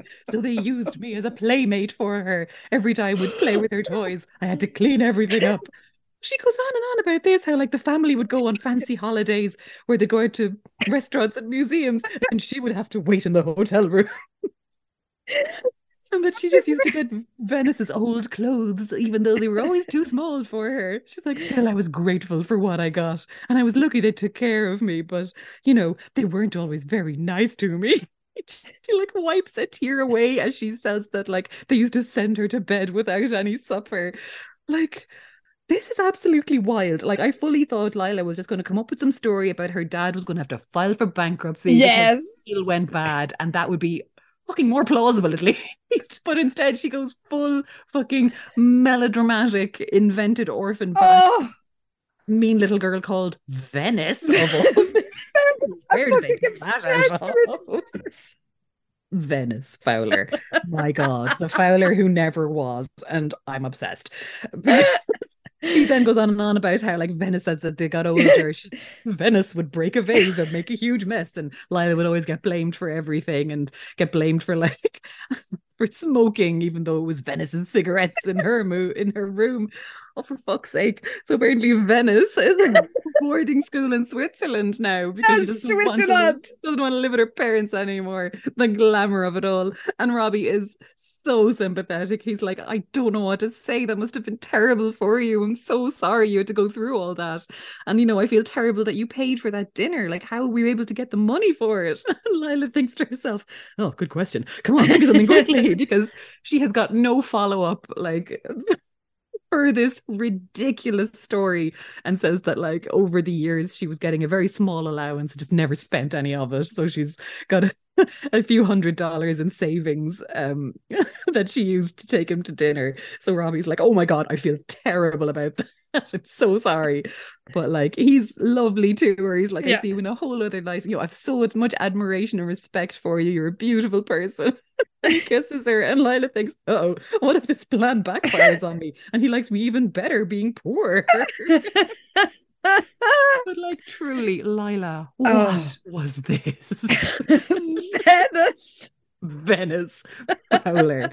Oh my God. I am obsessed. Oh, seriously, this is what when we were trying to, you know, figure out would we divide episodes into two, you know, or books into two episodes. You know, Karen and I did wonder whether like it would mean that some episodes were kind of dull or nothing much happened to them. But I think we now trust that half of one of these books will have more batshit things than like some of the single entire books in the pre-Margot era. Oh my God. Like I was just telling Anna, like I use little sticky notes to kind of mark points where like either something crazy happens or somebody says something absolutely insane. And honestly, this book is just rammed with tiny little sticky notes, because just this whole thing is just completely bonkers. Oh, it would be. We've been going for an hour and a half now. We are coming towards we're on the home stretch now. Can you imagine if this was a single episode? It would have been ridiculous. God. I think we both would have just expired by the end of it. Oh God. And it's getting hot here. It's the end of May now, so you know we'd probably passed out from heat stroke in our little tiny box rooms. So we cut to the casa where everyone's having dinner, and Jessica, of course, wants to sneak away and talk to Jeremy. So she asks if anyone wants ice cream, and Jeremy takes the hint and says he'll help her. And when they go into the kitchen, she's like, "So did you tell Sue about us?" And Jeremy's like, "No." And Jessica's horrified. Oh Jesus. Yeah, she's like, how can you walk away from what we have together? And he's like, you know, please understand my situation. You know, how could I live with myself if I walked away from her at this like worst time in her life? But Jessica's like, you know, if she knew how you really felt, I'm sure she wouldn't want you to marry her. And he's like, but she'll never know how I feel because I don't want her to. I want her last few years to be free of stress and pain. But Jessica's like, again, she's like, you and I love each other. Jessica cried, and like they are literally in the kitchen while everyone's in the sitting room. Like you're Oh just my fully God. having this conversation at top volume. It's ridiculous. It's amazing. But Jeremy insists that he has to do what's right and they have to put their feelings for each other aside. And then, and he does point out that there's a big age difference, that he's 23 and she's 16. And he's like, it wouldn't be right for you to get serious at your age. And she's like, oh, but when I'm with you, I feel like we're the same age and I don't care how old you are. And anyway, he says, look, it's all irrelevant now because I'm going through with the wedding. And that's all there is to it. So, oh God. So he does say that, look, she wanted to call the wedding off, but I know she still wants to marry me, even if she only has a short time to live. I can't deprive her of her final wish. And yeah, she wants the mood to be light and joyful because she doesn't want people to treat her differently. And Exactly. she's strong and courageous. And of course, Jessica's like, ugh, bitch. Basically, yes. Because she thinks her and Jeremy are soulmates. Yeah. So, I don't know, is she meant to be as unsympathetic as she is? Because she's very unsympathetic. I mean, yeah, God, I don't know. I mean, you can only excuse so much because she is very young, but at a certain point, it's like, Jessica, you're actually being deranged. Like, what's happening here? The terminal illness part, I would have thought would have, been a bit of a wake up call. You would for a think that 16-year-old. would give her a little bit of perspective, but no, not so much. Well, we cut to the Dairy Burger, and the following is a scene where Olivia and Enid seem to have had personality transplants. Oh my God, no one acts like they usually do. Like, seriously, we just got to a point in the series where whatever kind of character Bible was on the go was just fucked into the bin, and they were just like, right, we're just going to reestablish every single character in this series. And we say reestablish, they're just going to act in random ways in every single book. There will be no Completely. consistency None. even within this new era. So Liz has an idea for the bridal shower that she read in one of the bridal magazines. And I think it sounds like a pretty good idea. Doesn't it? I'm kind of on board with this too, because she says she was thinking about making it a book shower. Because this is something that she read, and Enid's like, what exactly is that? So just everyone brings, instead of bringing things the bride doesn't need, like egg slicers and lemon zesters, everyone brings a book. She's like, you can never have too many books, I always say. And Enid rolls her eyes at this and she's like, okay, when you get married, I'll definitely throw you a book shower. But she's like, yeah, it's a great idea for you, but I'm not sure this is what Sue would have in mind. And she goes, yeah, and like, speaking of books, I think maybe you should lay off them for a while, because it seems like Enid has had quite enough of Liz's constant banging on about her self-help reading list. Yeah. Well, the thing is, if Enid says it's self-help, like the self-help stuff is really fucking annoying, that would be one thing. But both her and Olivia are just like, all you're doing is reading books. You need to lighten up. And Olivia's like, yeah, this is summer vacation. There's plenty of time to read when school starts in the fall. It's like, I'm literally working on a big spread of summer reads, because summer is when people do a lot of reading. When you're on your fucking holidays. This is the thing. Like, this conversation sounds more like Amy Jessica. and Lila. Yeah, chatting to Jessica. These are the wrong people having this conversation. Exactly. So Elizabeth is like, oh, well, I've stopped eating Todd, so I need my books. Because now my books are just like her self-help books. So the others think they should go more trad. And Olivia says kitchen supplies, and Liz says too boring, and Enid's like, too boring? And this coming from the person who just suggested books. Again, this is an Amy Sutton remark. Yeah, it totally is. Like, Enid's all for a bit of reading. Like, but Exactly. maybe I feel like when they're saying books here, they're just talking about the kind of self-help books that Liz is obsessed with at the minute, which, if that's what they mean, I could understand that. But in general, Fair. It's like, you guys like books. You're both big readers. What's happening here? What are you talking about? You can read in the fall when you're back at school. Yeah. Well, Olivia has a very saucy idea, which seems extremely unlikely for teenagers. Oh my God. Yes. She says that she went to a shower for her cousin recently and everyone brought her sexy lingerie. And she giggles and says some of it was really nice. Some of it was really suggestive. And Ian is like, that does sound a little more appropriate. And I'm like, no, it fucking doesn't. And teenagers buying you crotchless pants or something. Like, what the fuck? These children that you don't know buying you sex clothes is not appropriate. I feel Simply is queasy. not. It's gross. And also, they're not going to be like agent provocateurs and nice fancy underwear. It's No. going to be some tacky Anne So Summers stuff. Ugh. just flammable static shock kind of Yeah, stuff. But yeah, Liz is skeptical. She's like, do you really think that's a good idea? Elizabeth asked, picturing the dying Sue in a red teddy. Oh my god. And then it's like, of course it is. Don't be such a prude. I mean, the thing is, teenagers get so embarrassed, apart from the inappropriateness of giving somebody like children giving you sexy underwear. Like, why do they think it would be fun to buy like saucy underwear? That's the sort of thing that most teenagers would just be like, bursting into flames. Absolutely mortified. Like, if it was your like close friends in your 20s, grand, go nuts on Summers, whatever, like, and have a bit of fun with it. But Jesus Christ, like, Sue doesn't even know these children, and the whole thing is just extremely weird. Well, Liz says, I just want Sue to be happy. And Olivia says, why wouldn't she be happy? You're throwing her a shower, and she's about to marry the stud of all studs.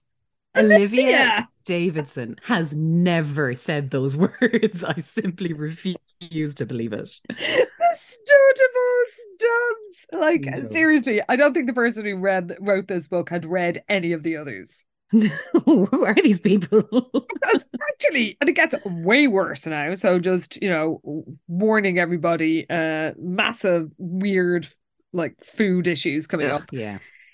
So Liz is like wishes she could explain why she's really worried, because of course what she's really worried about is the fact Sue is going to die. And the others get hot fudge sundaes while Liz gets a salad, the fucking dose.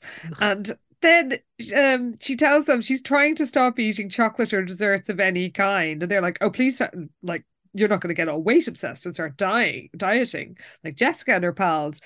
And Liz says it's about control. Oh God. And takes it to huge extremes. It's ridiculous. Yeah, she kind of starts comparing the fact that she ate some chocolate cake by herself to like being that it's like overeating is a sign of being too needy and dependent, and it's like needing too much love, and it's all about being in control or out of control. And like Olivia and Enid, in fairness, them just both kind of laugh this off. Yeah. And Olivia's like, well, look, I'd rather be out of control and eat this delicious sundae. But like Liz is just such a fucking buzzkill and weird about eating a nice dessert. It's like, do you know what, Liz? Just shut the fuck up and have your salad, will you? Exactly. Well, at one stage she says, you can't control these impulses. How can you control other impulses? Like, if you're really mad at someone, what's to stop you from killing them? And it's just like, what the fuck? Like, what is she talking about? And then Liz goes, because they're just like, I'm sorry. What, this is taking it a bit too far. Yeah.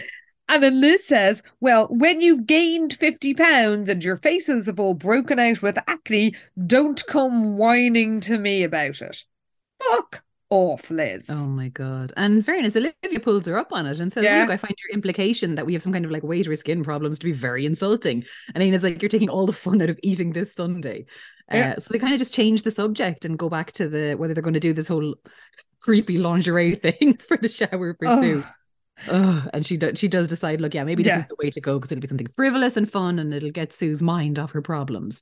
So Enid says, let's go hit the stores. She says enthusiastically, our mission is to find the sexiest lingerie in Sweet Valley. What every 16-year-old girl is hugely comfortable with in the 90s. No. Like bizarre. Sort of thing where, if you were going to the counter with any of it, you would just want the ground to sort of open up and swallow you because of the sheer awkwardness. But no, apparently Enid fucking Rollins is all for it. I mean, good for you. She is gung ho. She is like, just point me in the direction of the lacy thongs and let's fucking go. Well, we cut to the mall where Jessica has tracked down her prey. Oh, terrifying. Yes, she has randomly bumped into Sue and Jeremy in Lytton and Brown because, of course, she overheard Sue making plans that morning. Oh, my God. So she's just decided that the more time Jeremy spent with her around, the more he'd realise how much he needed her in his life. So we're Jeremy... also told, she couldn't bear the idea of Jeremy and Sue spending time alone together, so she decided to make sure they didn't. She is literally stealing Sue's last days alone with her fiance. Oh my God, just fully, just remorseless. Oh God. But yeah, so Jeremy explains that they're looking for a tent to use on their honeymoon. So Jessica's like, oh, this looks like a nice one. And Sue starts laughing and she's like, oh, Jessie, that tent you're pointing to has two separate sleeping compartments. And she's like, oh, I don't think separate sleeping compartments are exactly what we had in mind. Right, sweetie? And she's really like laying it on thick with Jeremy and being really annoying, to be honest. But Jessica keeps pointing out like really huge tents. And Sue keeps saying, oh, we don't need anything too big. The more intimate, the better. And it's like, what you been camping? You do not want a small tent. Get the hell out of here. But it serves Jessica right because she has literally stalked them. This is true. But then she has a brainwave. She does, yes. So she says that she has just the thing for Sue to get for her parents, because apparently Sue was thinking about getting them a gift of some sort for the engagement party and all the planning that went into it. So she tells Sue that there's the perfect gift is on the 5th floor in the China department. So she says it's a big soup bowl with a ladle and it's in the shape of a big red rose. And Sue was like, oh my God, that's perfect. So she's like, okay, Jeremy, you go down and get yourself some new jeans downstairs. I'm going to go up and get this bowl. And she's like, I'm going to go run along and get this. You go get your stuff. I'll worry about the gift. It's a bride's responsibility, apparently. So she tries to get Jessica to come with her, of course, to find this rose-shaped soup bowl. But Jessica says, oh, I actually have some stuff to do myself, but you won't have any trouble finding it. She goes, believe me, it's an original. So they all kind of decide they're going to meet up in half an hour back at the car. So of course this is all Jessica scheming to get some time alone with Jeremy. Sure is, because they go to the lift that goes to the men's department, and when Jessica goes to, allegedly hit the button of the lift to go there, she presses the emergency button instead, causing the elevator to stop between floors. She did it so discreetly that Jeremy had no idea what she'd done. And it turns out he's actually claustrophobic and he's really freaked out. Oh, God. Well, it's Jessica that says she's claustrophobic, but she's just sorry. lying. Yeah. Jeremy is just deeply uncomfortable. Yeah, like she does kind of throw herself at him and he pushes her off him, moves to the other side of the elevator and crosses his arms. And he's like, we can't do this, Jessica. I meant what I said last night. We'll be out of here soon, so let's just keep our distance and talk about something innocuous. But of course, Jessica wears him down because she's like, I can't bear not being with you. And he's like, no, we have to do the right thing. She keeps moving towards him and he's moving away. And I just don't want to, I want to know how big this lift is. Honestly, yeah, but it does get to the point where she like backs him into a corner of the elevator, like waiting to strike. And she finds it so thrilling that Sue is in the same department store, totally unaware of what they're doing. Yeah, it's ridiculous. But look, they eventually start kissing because Jessica like demands that he kiss her, basically. Oh, she's so creepy because he's like, oh look, I feel like I'm leading you on. I don't want you to end up hating me because of this. And we're told, I can never hate you, but I will be mad at you if you don't do something, Jessica said coyly. She's fucking terrifying. What's that? Jeremy asked. Kiss me, Jessica commanded, looking up at him seductively. Jessica, I really can't, Jeremy said weakly. Please, Jessica pleaded. Nobody will ever know. And Jeremy hesitates for a moment and then he lobs the gob. He does. He caves, of course. So the pair of them are making out in the lift. Then the elevator bell sounds and the doors open to an amused crowd of shoppers. Secretly, Jessica wished that Sue had been one of them. Because, remember, she knows Sue is dying and she wants to put on, surprise her with some adultery. Truly, it's like, how is that the way you want this to be revealed? Oh my God. Well, we cut to the Casa del Wakefield where Alice is showing the girls and Sue pictures of her and Sue's mom, Nancy. And they're all amused by the 60s hair, which they keep going on about the weird hair. But like, we know Alice was in college during the late 60s. Yeah.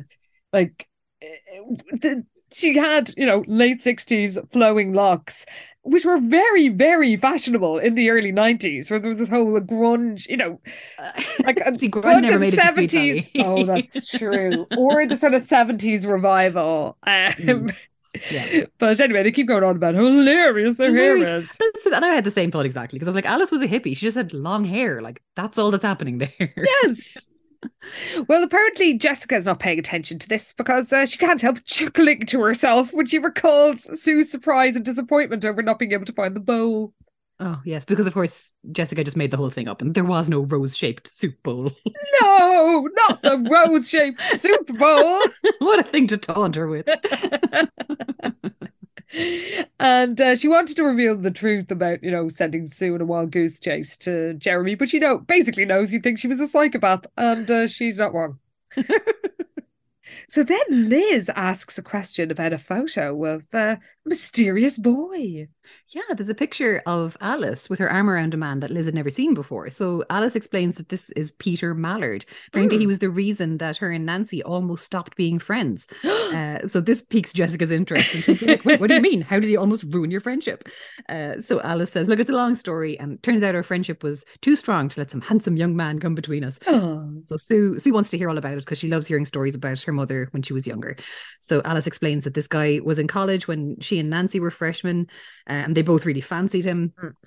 But yeah, they went to like a fraternity party together. They didn't know anybody else, but Peter started talking to them, and they both kind of came away from the party thinking that he liked the other, like that he liked them. Like Alice thought he was really into her. Nancy also thought he was really into her, but they didn't really say it to each other, because they just didn't talk about it because Alice knew Nancy liked him as well.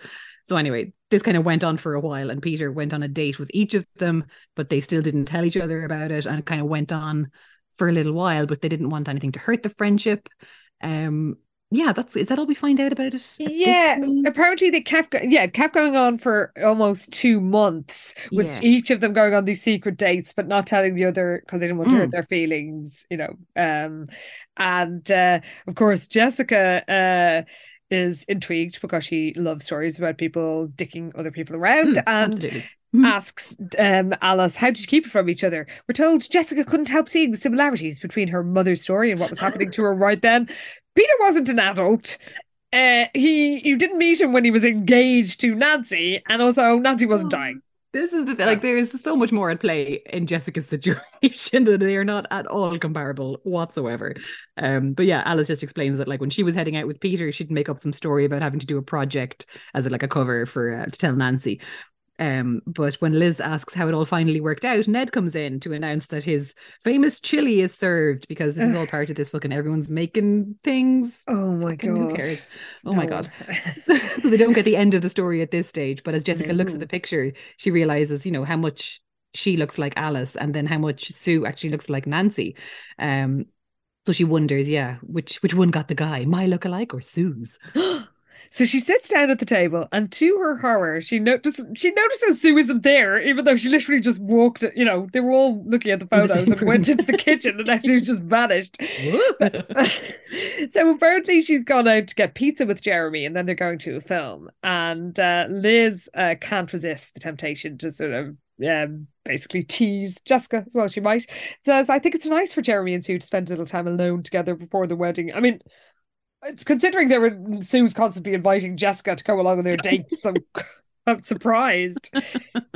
She's like, don't you agree, sister dear? Oh, God. But then, of course, Jessica asks what film they've gone to see. Yeah, so Liz is like, why do you want to know? But Jess is like, I was just thinking of going to a movie myself. So Alice reveals that apparently it's some documentary about rainforests, because they have one interest and they are sticking to it. So they decided to go see it because they were really happy that it was actually playing in Sweet Valley. And then Jessica's like, I've been dying to see that movie too. I love nature films. And Liz is like, yeah, since when? But Jessica is adamant that she's going to go see it after dinner. But Liz is like, don't you think Sue and Jeremy should be alone? But Jessica says she'll just sit in the back very quietly. They'll never know she's there. And Liz is determined to stop her twin causing chaos because she knows her all too well. And she thinks, then I'll be sitting right there with you. At least if Elizabeth was there, the damage Jessica would wreak would be kept to a minimum. And that is where we are stopping, left at the altar. Oh my God, left at the cinema. Oh, well, you will just have to wait and see what happens when Jessica invades Sue and Jeremy's date, because she will be invading it. But until then, do we have any stats and outfits, or are we going to wait until it's all over? So I think what I'm going to do the outfits up to this point because there is excellent. quite a scatter of them in it, and I'll save the stats for the end of the book. Yes, for the so we get the episode. whole the stats of the whole. Yes, the stats work better as a whole, I think, but the outfits, when there's a lot of them, this is fine because otherwise I'm like 20 minutes describing outfits at the end of the episode. So for this half of the book, we have Jessica when she runs down before the sunrise to meet Jeremy, who was, I don't know, floating outside her window. She pulls on a sexy black backless sundress to run down and meet him when she thinks maybe he's going to ask her to elope or something. Shrieking away. It's just bananas. So then when she is planning her outfit for her later on in the night date with Jeremy, when he's going to beep the horn and drive down the corner, she's asking for Liz's opinion and wonders whether she should go for the low-cut t-shirt or the bodysuit. She then tries on a mini skirt that's quite tight. And Liz sees it and says, take the tacky skirt off. I love she calls it tacky. She calls it tacky, but they don't tell us what it looks like. So I'm kind of dying to know what Liz thinks is tacky, to be honest. Again, this is Jessica running out to meet Jeremy, and she has decided to wear black jeans and a purple tank top, and she's just wearing a little bit of lipstick and blush because she reckons that he'd prefer the natural look since he's such an outdoorsy guy. We already had that Jeremy was in his Canadian tuxedo when he met he sure was Jessica at one point in his he was wearing a denim jacket and jeans, so that was quite the combo. Lila, when she's on her fancy date where she was springing for the steak for her beau, was wearing a sleeveless red velvet dress and pearls. In California, why are they like, it's not the first time they've been wearing velvet dresses. I know, and like velvet was big in the 90s, so you kind of have to give them that, but still, like, just no, I'm glad it's sleeveless at least. There's some concession to the fact that she'll be absolutely sweating. The armpits will at least have some airing. There you go, a bit of aircon for the armpits. And then finally we have Sue, who I can't really get a handle on Sue's fashion sense whatsoever, because when she reveals to Liz about her terrible diagnosis, she is sitting down and her nightwear is a pink silk robe and nightgown. Gosh. And I'm just picturing it as looking like that really ridiculous pink fluffy one that Jessica wears in the TV show. Yes. I'm thinking Barbara Cartland. Like, that's where I'm going with that. If you're telling me it's a pink silk robe and nightgown, it's fluffy. That it just has to be. Marabou feathers up the wazoo. Like, probably literally. Yeah. Exactly. Yeah. So those are our outfits so far in the book up to this point, which I think was plenty to whet the appetite for the rest of them, because there's a lot going on in this book. It really is. See, this is why we have to split it up. Again, we're pushing the 2-hour limit now, and like, really, there has been so much action, more action than in, I'd say, probably about the 10 most boring Sweet Valley books in the pre-Margot era put together. Oh my God. Honestly, like, I mean, in half a book alone, we have Jessica's continued absolute derangement. We had Lila's wild fucking plan to test Robbie and that incredible backstory. I mean, Venice Fowler, where would you get it? Honest to God. Oh my God. I don't know why it was Venice tickled me so much. I just don't think when I was doing my notes, could it be like a reference to Paris Hilton? But she was obviously a child at the time, or at least a young teenager. So I guess if somebody was very au fait with rich hotel families, they might have known who she was. But I just like the idea that they just thought, what's a classy name? What's a classy broad going to be called? Venice. Amazing. Oh my Lord. And seriously, listeners, it's just going to get more and more ridiculous as the book I guess the book goes on, as the in the next episode. 4 words: Sweet Valley Stag Party. It's beyond what you're imagining. I mean, you could not make it up. Oh God. I mean, you'd think that a stag party and Sweet Valley are two things that wouldn't go together. And you'd be correct. You would. But we won't spoil it now, much as Karen has refrained from spoiling Succession for me. Not over yet. Uh-oh. Well, listeners, we won't spoil Succession here either, just in case there's anybody who still hasn't watched it, even next time, because the only thing we will inadvertently spoil in this podcast are Sweet Valley books, and frankly, so, I mean, the Amazon descriptions spoil them. That's true. And sometimes the back covers do as well. So Jesus, like this one did. Really did. The Amazon cover blurb did not include the dying Sue element, so that was a genuine surprise for me. Oh, nice. But do let us know what you think. We love hearing from you. You can find us on Twitter at SVH Podcast. You can send us an email at svhpodcast@gmail.com.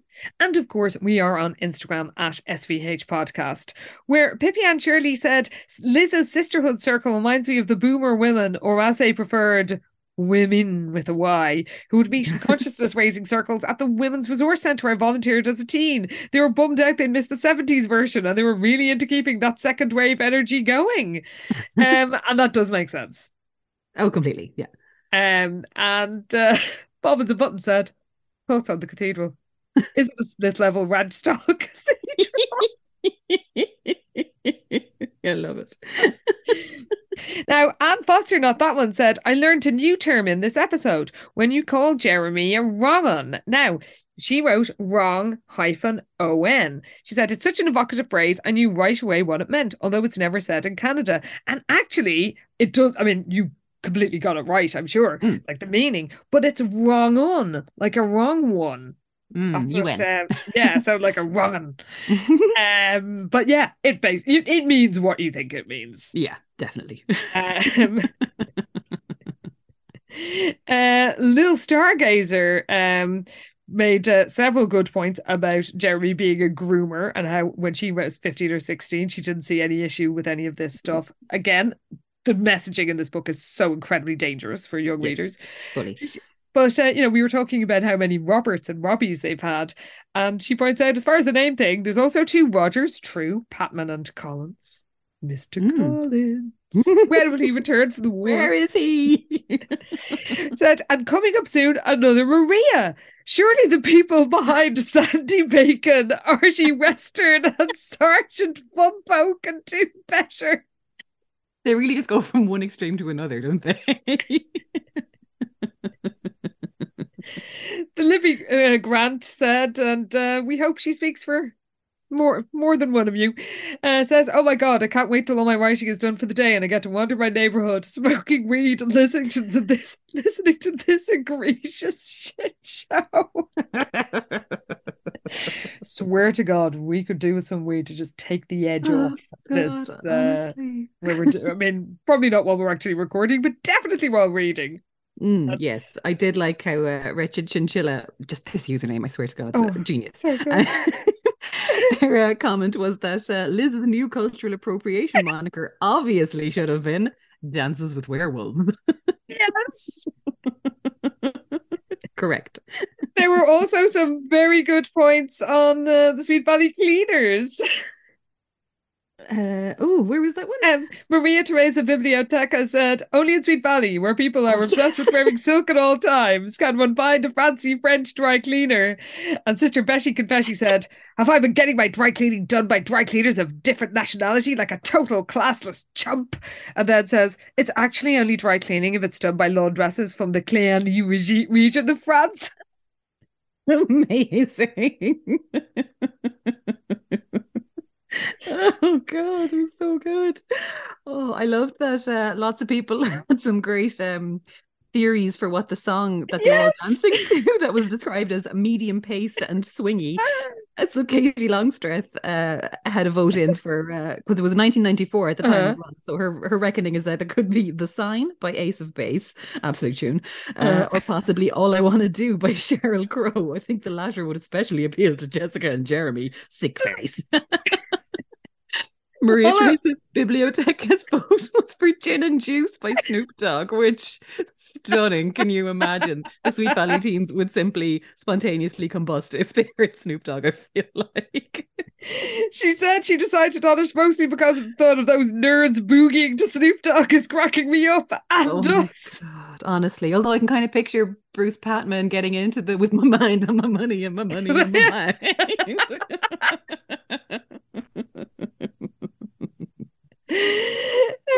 Good point. It was so good. And also, actually, Best Art 6 had a guest that she sent us a link, and it was to like a Gap ad from 1998. So the year is a bit later, but it was one of these ads where it like caused a whole like swing music resurgence. Yes. It was like an ad for khakis, and it was like a song called Jump and Jive by Louis Prima. And like, honestly, this is the kind of thing that I would fully expect Sweet Valley teens to be listening to at a party, because their tastes are so weird and slightly dated, and like the fact that they're all mad for the smooth jazz. It's like maybe at a party they go for some swing music before it's actually a thing that everybody is into again as a trend. Like, that is very Sweet Valley, I feel. They would 100% be leading the swing revival in America in the 90s. Well, certainly if Bruce and Jessica's dancing is anything to go by. Oh yeah, they'll be swinging each other around. Well, there was a lot of love also for the most camp scene in Sweet Valley history, the legendary wedding dress under the truck wheels scene.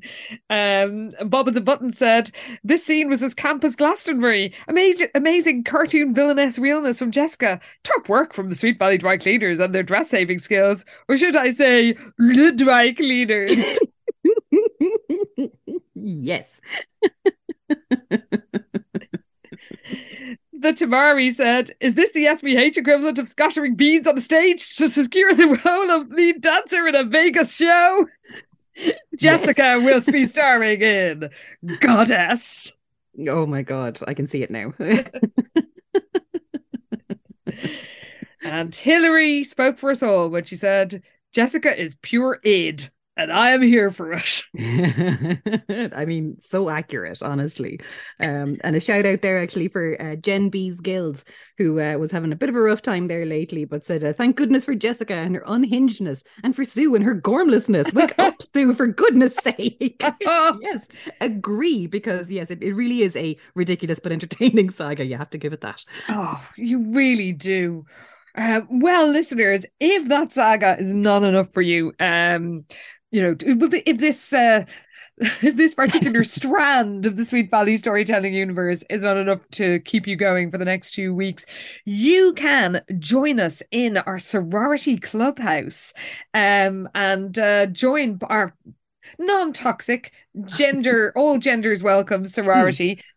Pi Beta Alpha by signing up to Headstuff Plus. Yes, if you head on over to headstuffpodcast.com, you can sign up to support the show for as little as €5 a month, and in doing so gets you access to all our bonus content, which is now like 3.5 series worth of bonus episodes where we're chatting about the Sweet Valley High TV show, which we are now so deeply enamored with. There's simply no way out for us. Like, we're so fully invested.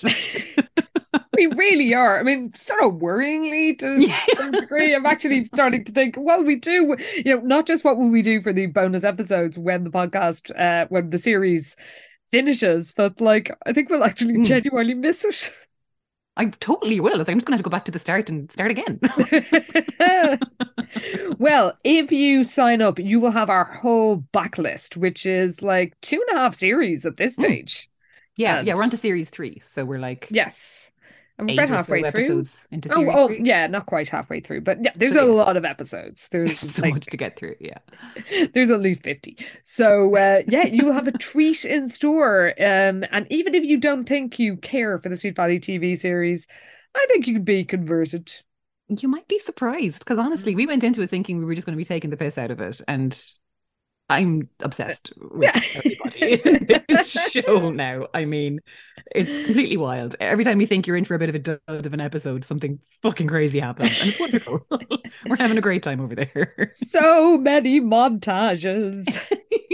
And if you don't get a montage, you can be sure that something fucking buck wild is going to happen anyway. Like, we had Jessica and Lila in pig outfits that fully broke me last week. Like, I simply could not get the words out. We did not see that coming. I mean, how could we? Seriously, we have learned that, anytime they go near the Sweet Valley Mall in the TV series, something absolutely fucking insane happens. Yep. So we're completely here for it. Absolutely. So, Pi Beta Alpha Sisters we will see you, those of you who have signed up to Headstuff Plus at headstuffpodcasts.com. We will see you in the clubhouse next week, where I suspect Liz and Todd are going to be back together because they've split up in the TV series as well. Imagine. Shocking. So yeah, we will see you there, but we will see everybody back here in the main feed when we head to Moon Beach and find out who will be left at the altar. Exclamation mark. See you then, everybody. Thanks for listening. Bye.